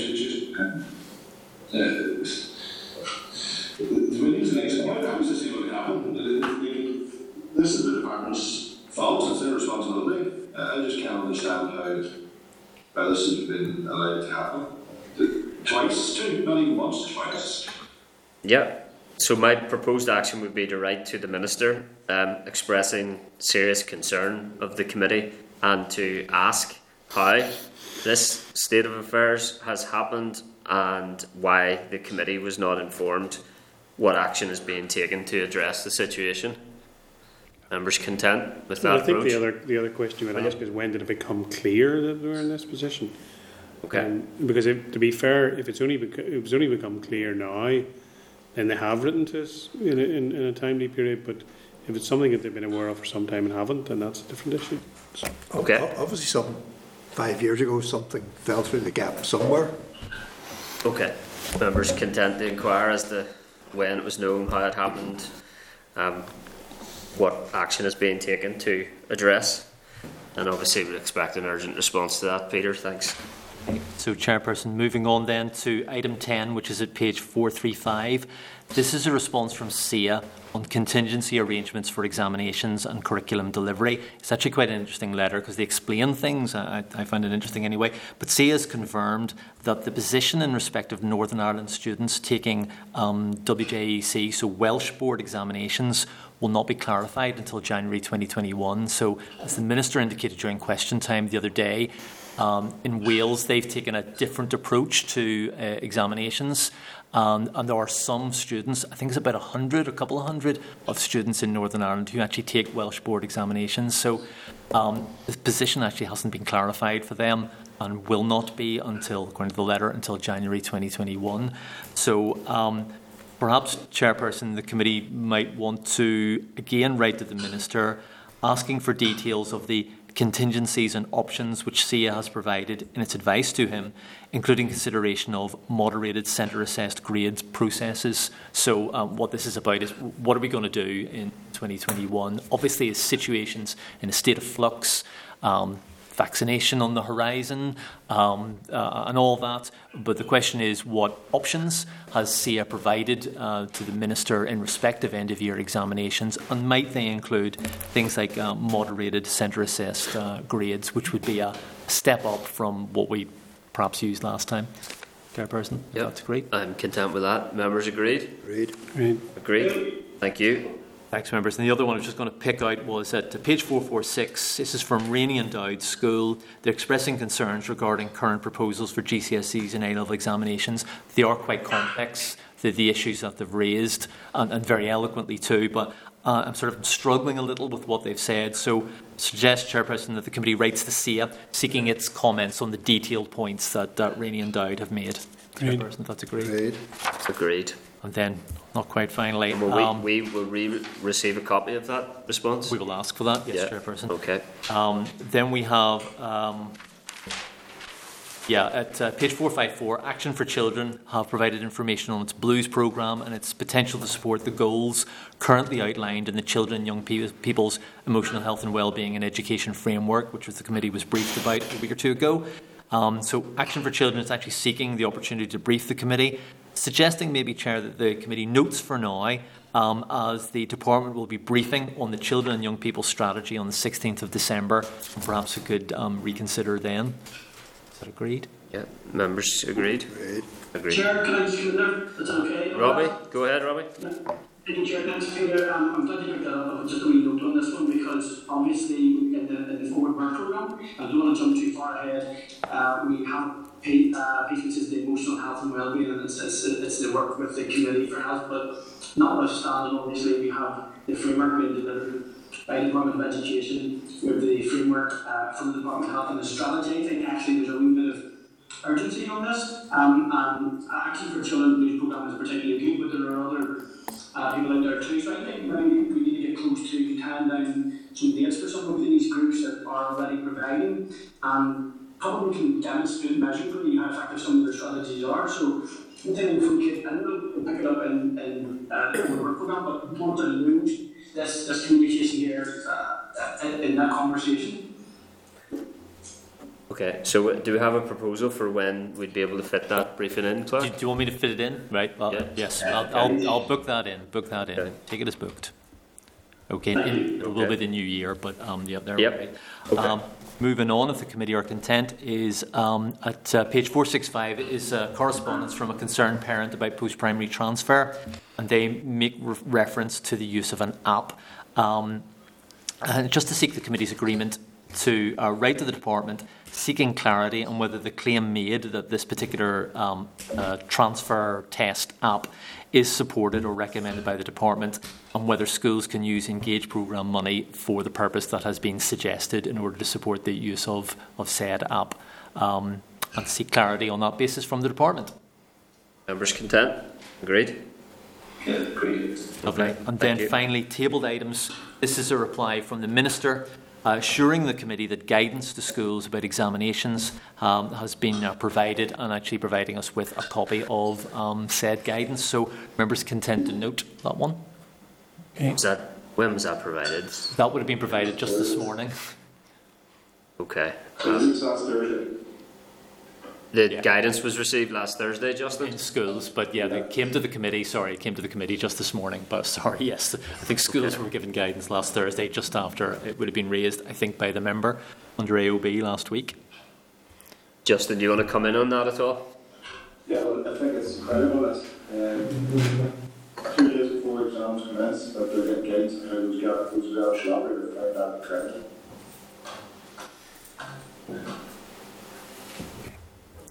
So, public health guidance to support public examinations was issued to all schools on the 19th of November, and exams started on Monday, the 22nd? No. 23rd. 23rd. Sorry. So, one. Two school days before this day. 2 school days. One working day. One day we implemented, one day, no surprise, one day. Can we respond, members, to ask why it was issued 1 working day before the commencement of November examinations? Members content with that? I'm really shocked, Chair. It's a department with their hands over their ears and eyes closed to reality. It's unbelievable. It is. I mean, it is. To be serious, it is one of the key feedbacks from principals that the guidance they receive across a range of issues is frequently received with less than adequate notice. So in addition to asking why it was received at that timing, can we ask that if that guidance pertains to all future public examinations and post-primary transfer tests? Okay. Members content? Agreed. Agreed, except, Chair, I think the post-primary, not bring it up again, but the post-primary transfer test is slightly different, and the answer from the department may be yes, that guidance is appropriate, but it would be hard to understand how it could be appropriate, given the fact that there will be these super centres. Just as a point of note, really, rather than a further question, but absolutely happy to support that. Well, okay, I think I understand what you're saying. We can ask if it applies to all future public examinations and post-primary transfer tests. If it does not apply to post-primary transfer tests, what public health guidance does apply? and who is responsible for its implementation. Okay. Is that a bit more accurate, Robbie? Yes, absolutely. I think we already know what the answer will come back at Board of Governors, which isn't satisfactory, by the way. That's a fairly common answer. Yep. Okay. Any other comments in relation to correspondence, Clark? I don't have any. If members are members content. Okay. Thank you. Agenda item 8. We're at risk of finishing on time here, Clark. Forward work programme. Can I refer members to the draft forward work programme at page 467 and ask the clerk to speak to the forward work programme? Just a quick one to remind members that the committee previously sought data from SIA on A-level grade awards prior to 17th of August 2020 compared with teacher predictions. So SIA provided the information. Assembly Research has reviewed it and produced a paper summarising the findings. It suggested that we have a closed session briefing on the 16th of December, by which time maybe we may have the findings of the Deloitte review into the same subject. So if members are content to do that on that time scale. Agreed. Agreed. Great. Thanks. Very good. And then the Youth Work Alliance is asked to come on the 13th of January to discuss COVID and other issues affecting their sector. I currently, well, I may be wrong, but I don't expect the EA to be in a position to brief on special schools area planning on the 13th of January. So if members are content for me to rejig accordingly. Is that okay? Can I just add to that? Sorry, Peter. Yep. So the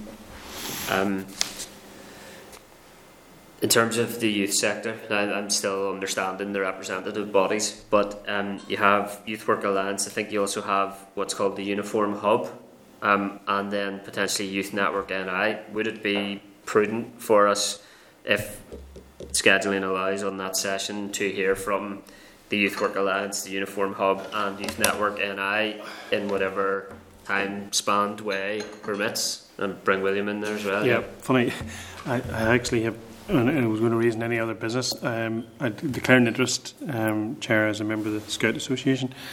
The uniformed organisations are a very serious situation across the UK. I mean, the Scout Association is in a position where potentially 500 groups nationally could be under threat because of the ramifications of COVID.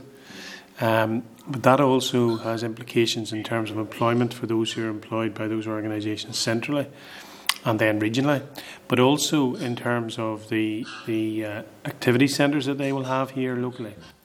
Crawfordsburn, Lorne, yep. Guides, Ganaway for the BB, Ballyhornan for Scouting Ireland and so on. And as you know, when we had last had youth service in front of us, I raised the issue on behalf of them around those centres and the clarifications around activities and all of that. I think it would be very important to hear their view because, to be honest, they are working with tens of thousands of young people across Northern Ireland, or I should say they want to be, and they're constrained and restricted at the moment in terms of COVID. Much easier to do so in the good weather when they can do things outside, much more difficult whenever we move into the inclement weather and the cold of winter. So I would propose that the Uniform Hub definitely would be included in that, because it's important to hear from Youth Service and the Youth Work Alliance, whatever, but they tend to be more statutory and paid for by the state. These other organisations are obviously hugely managed largely by volunteers, the giving of their own time, and their voice is to be heard too, Chair. Absolutely. I think the Uniform Hub, Clark and members, covers Girl Guiding Ulster, Scouting Ireland, Catholic Guides of Ireland, Boys Brigade, Scouts NI, and Uniform Hub facilitator is Claire King. So I think Youth Work Alliance, Uniform Hub and Youth Network NI, I think, is the other representative body. I think if we had the three bodies, that would be a comprehensive engagement that day. Thanks, Clark. Will do. Are you content? Okay, members content to agree the forward work programme is amended? Agreed? Agreed? Agreed. Thanks, Robin. Okay, members, any other business? No? I feel uneasy finishing on time here. I'm sort of like delaying and so that we're late. Okay, date and time of next formal meeting then, members, is Wednesday the 2nd of December in the Senate chamber at 9:30 a.m. Committee meeting does now adjourn. Thank you. Thanks, members. Thank you. Means we get a lie in next week.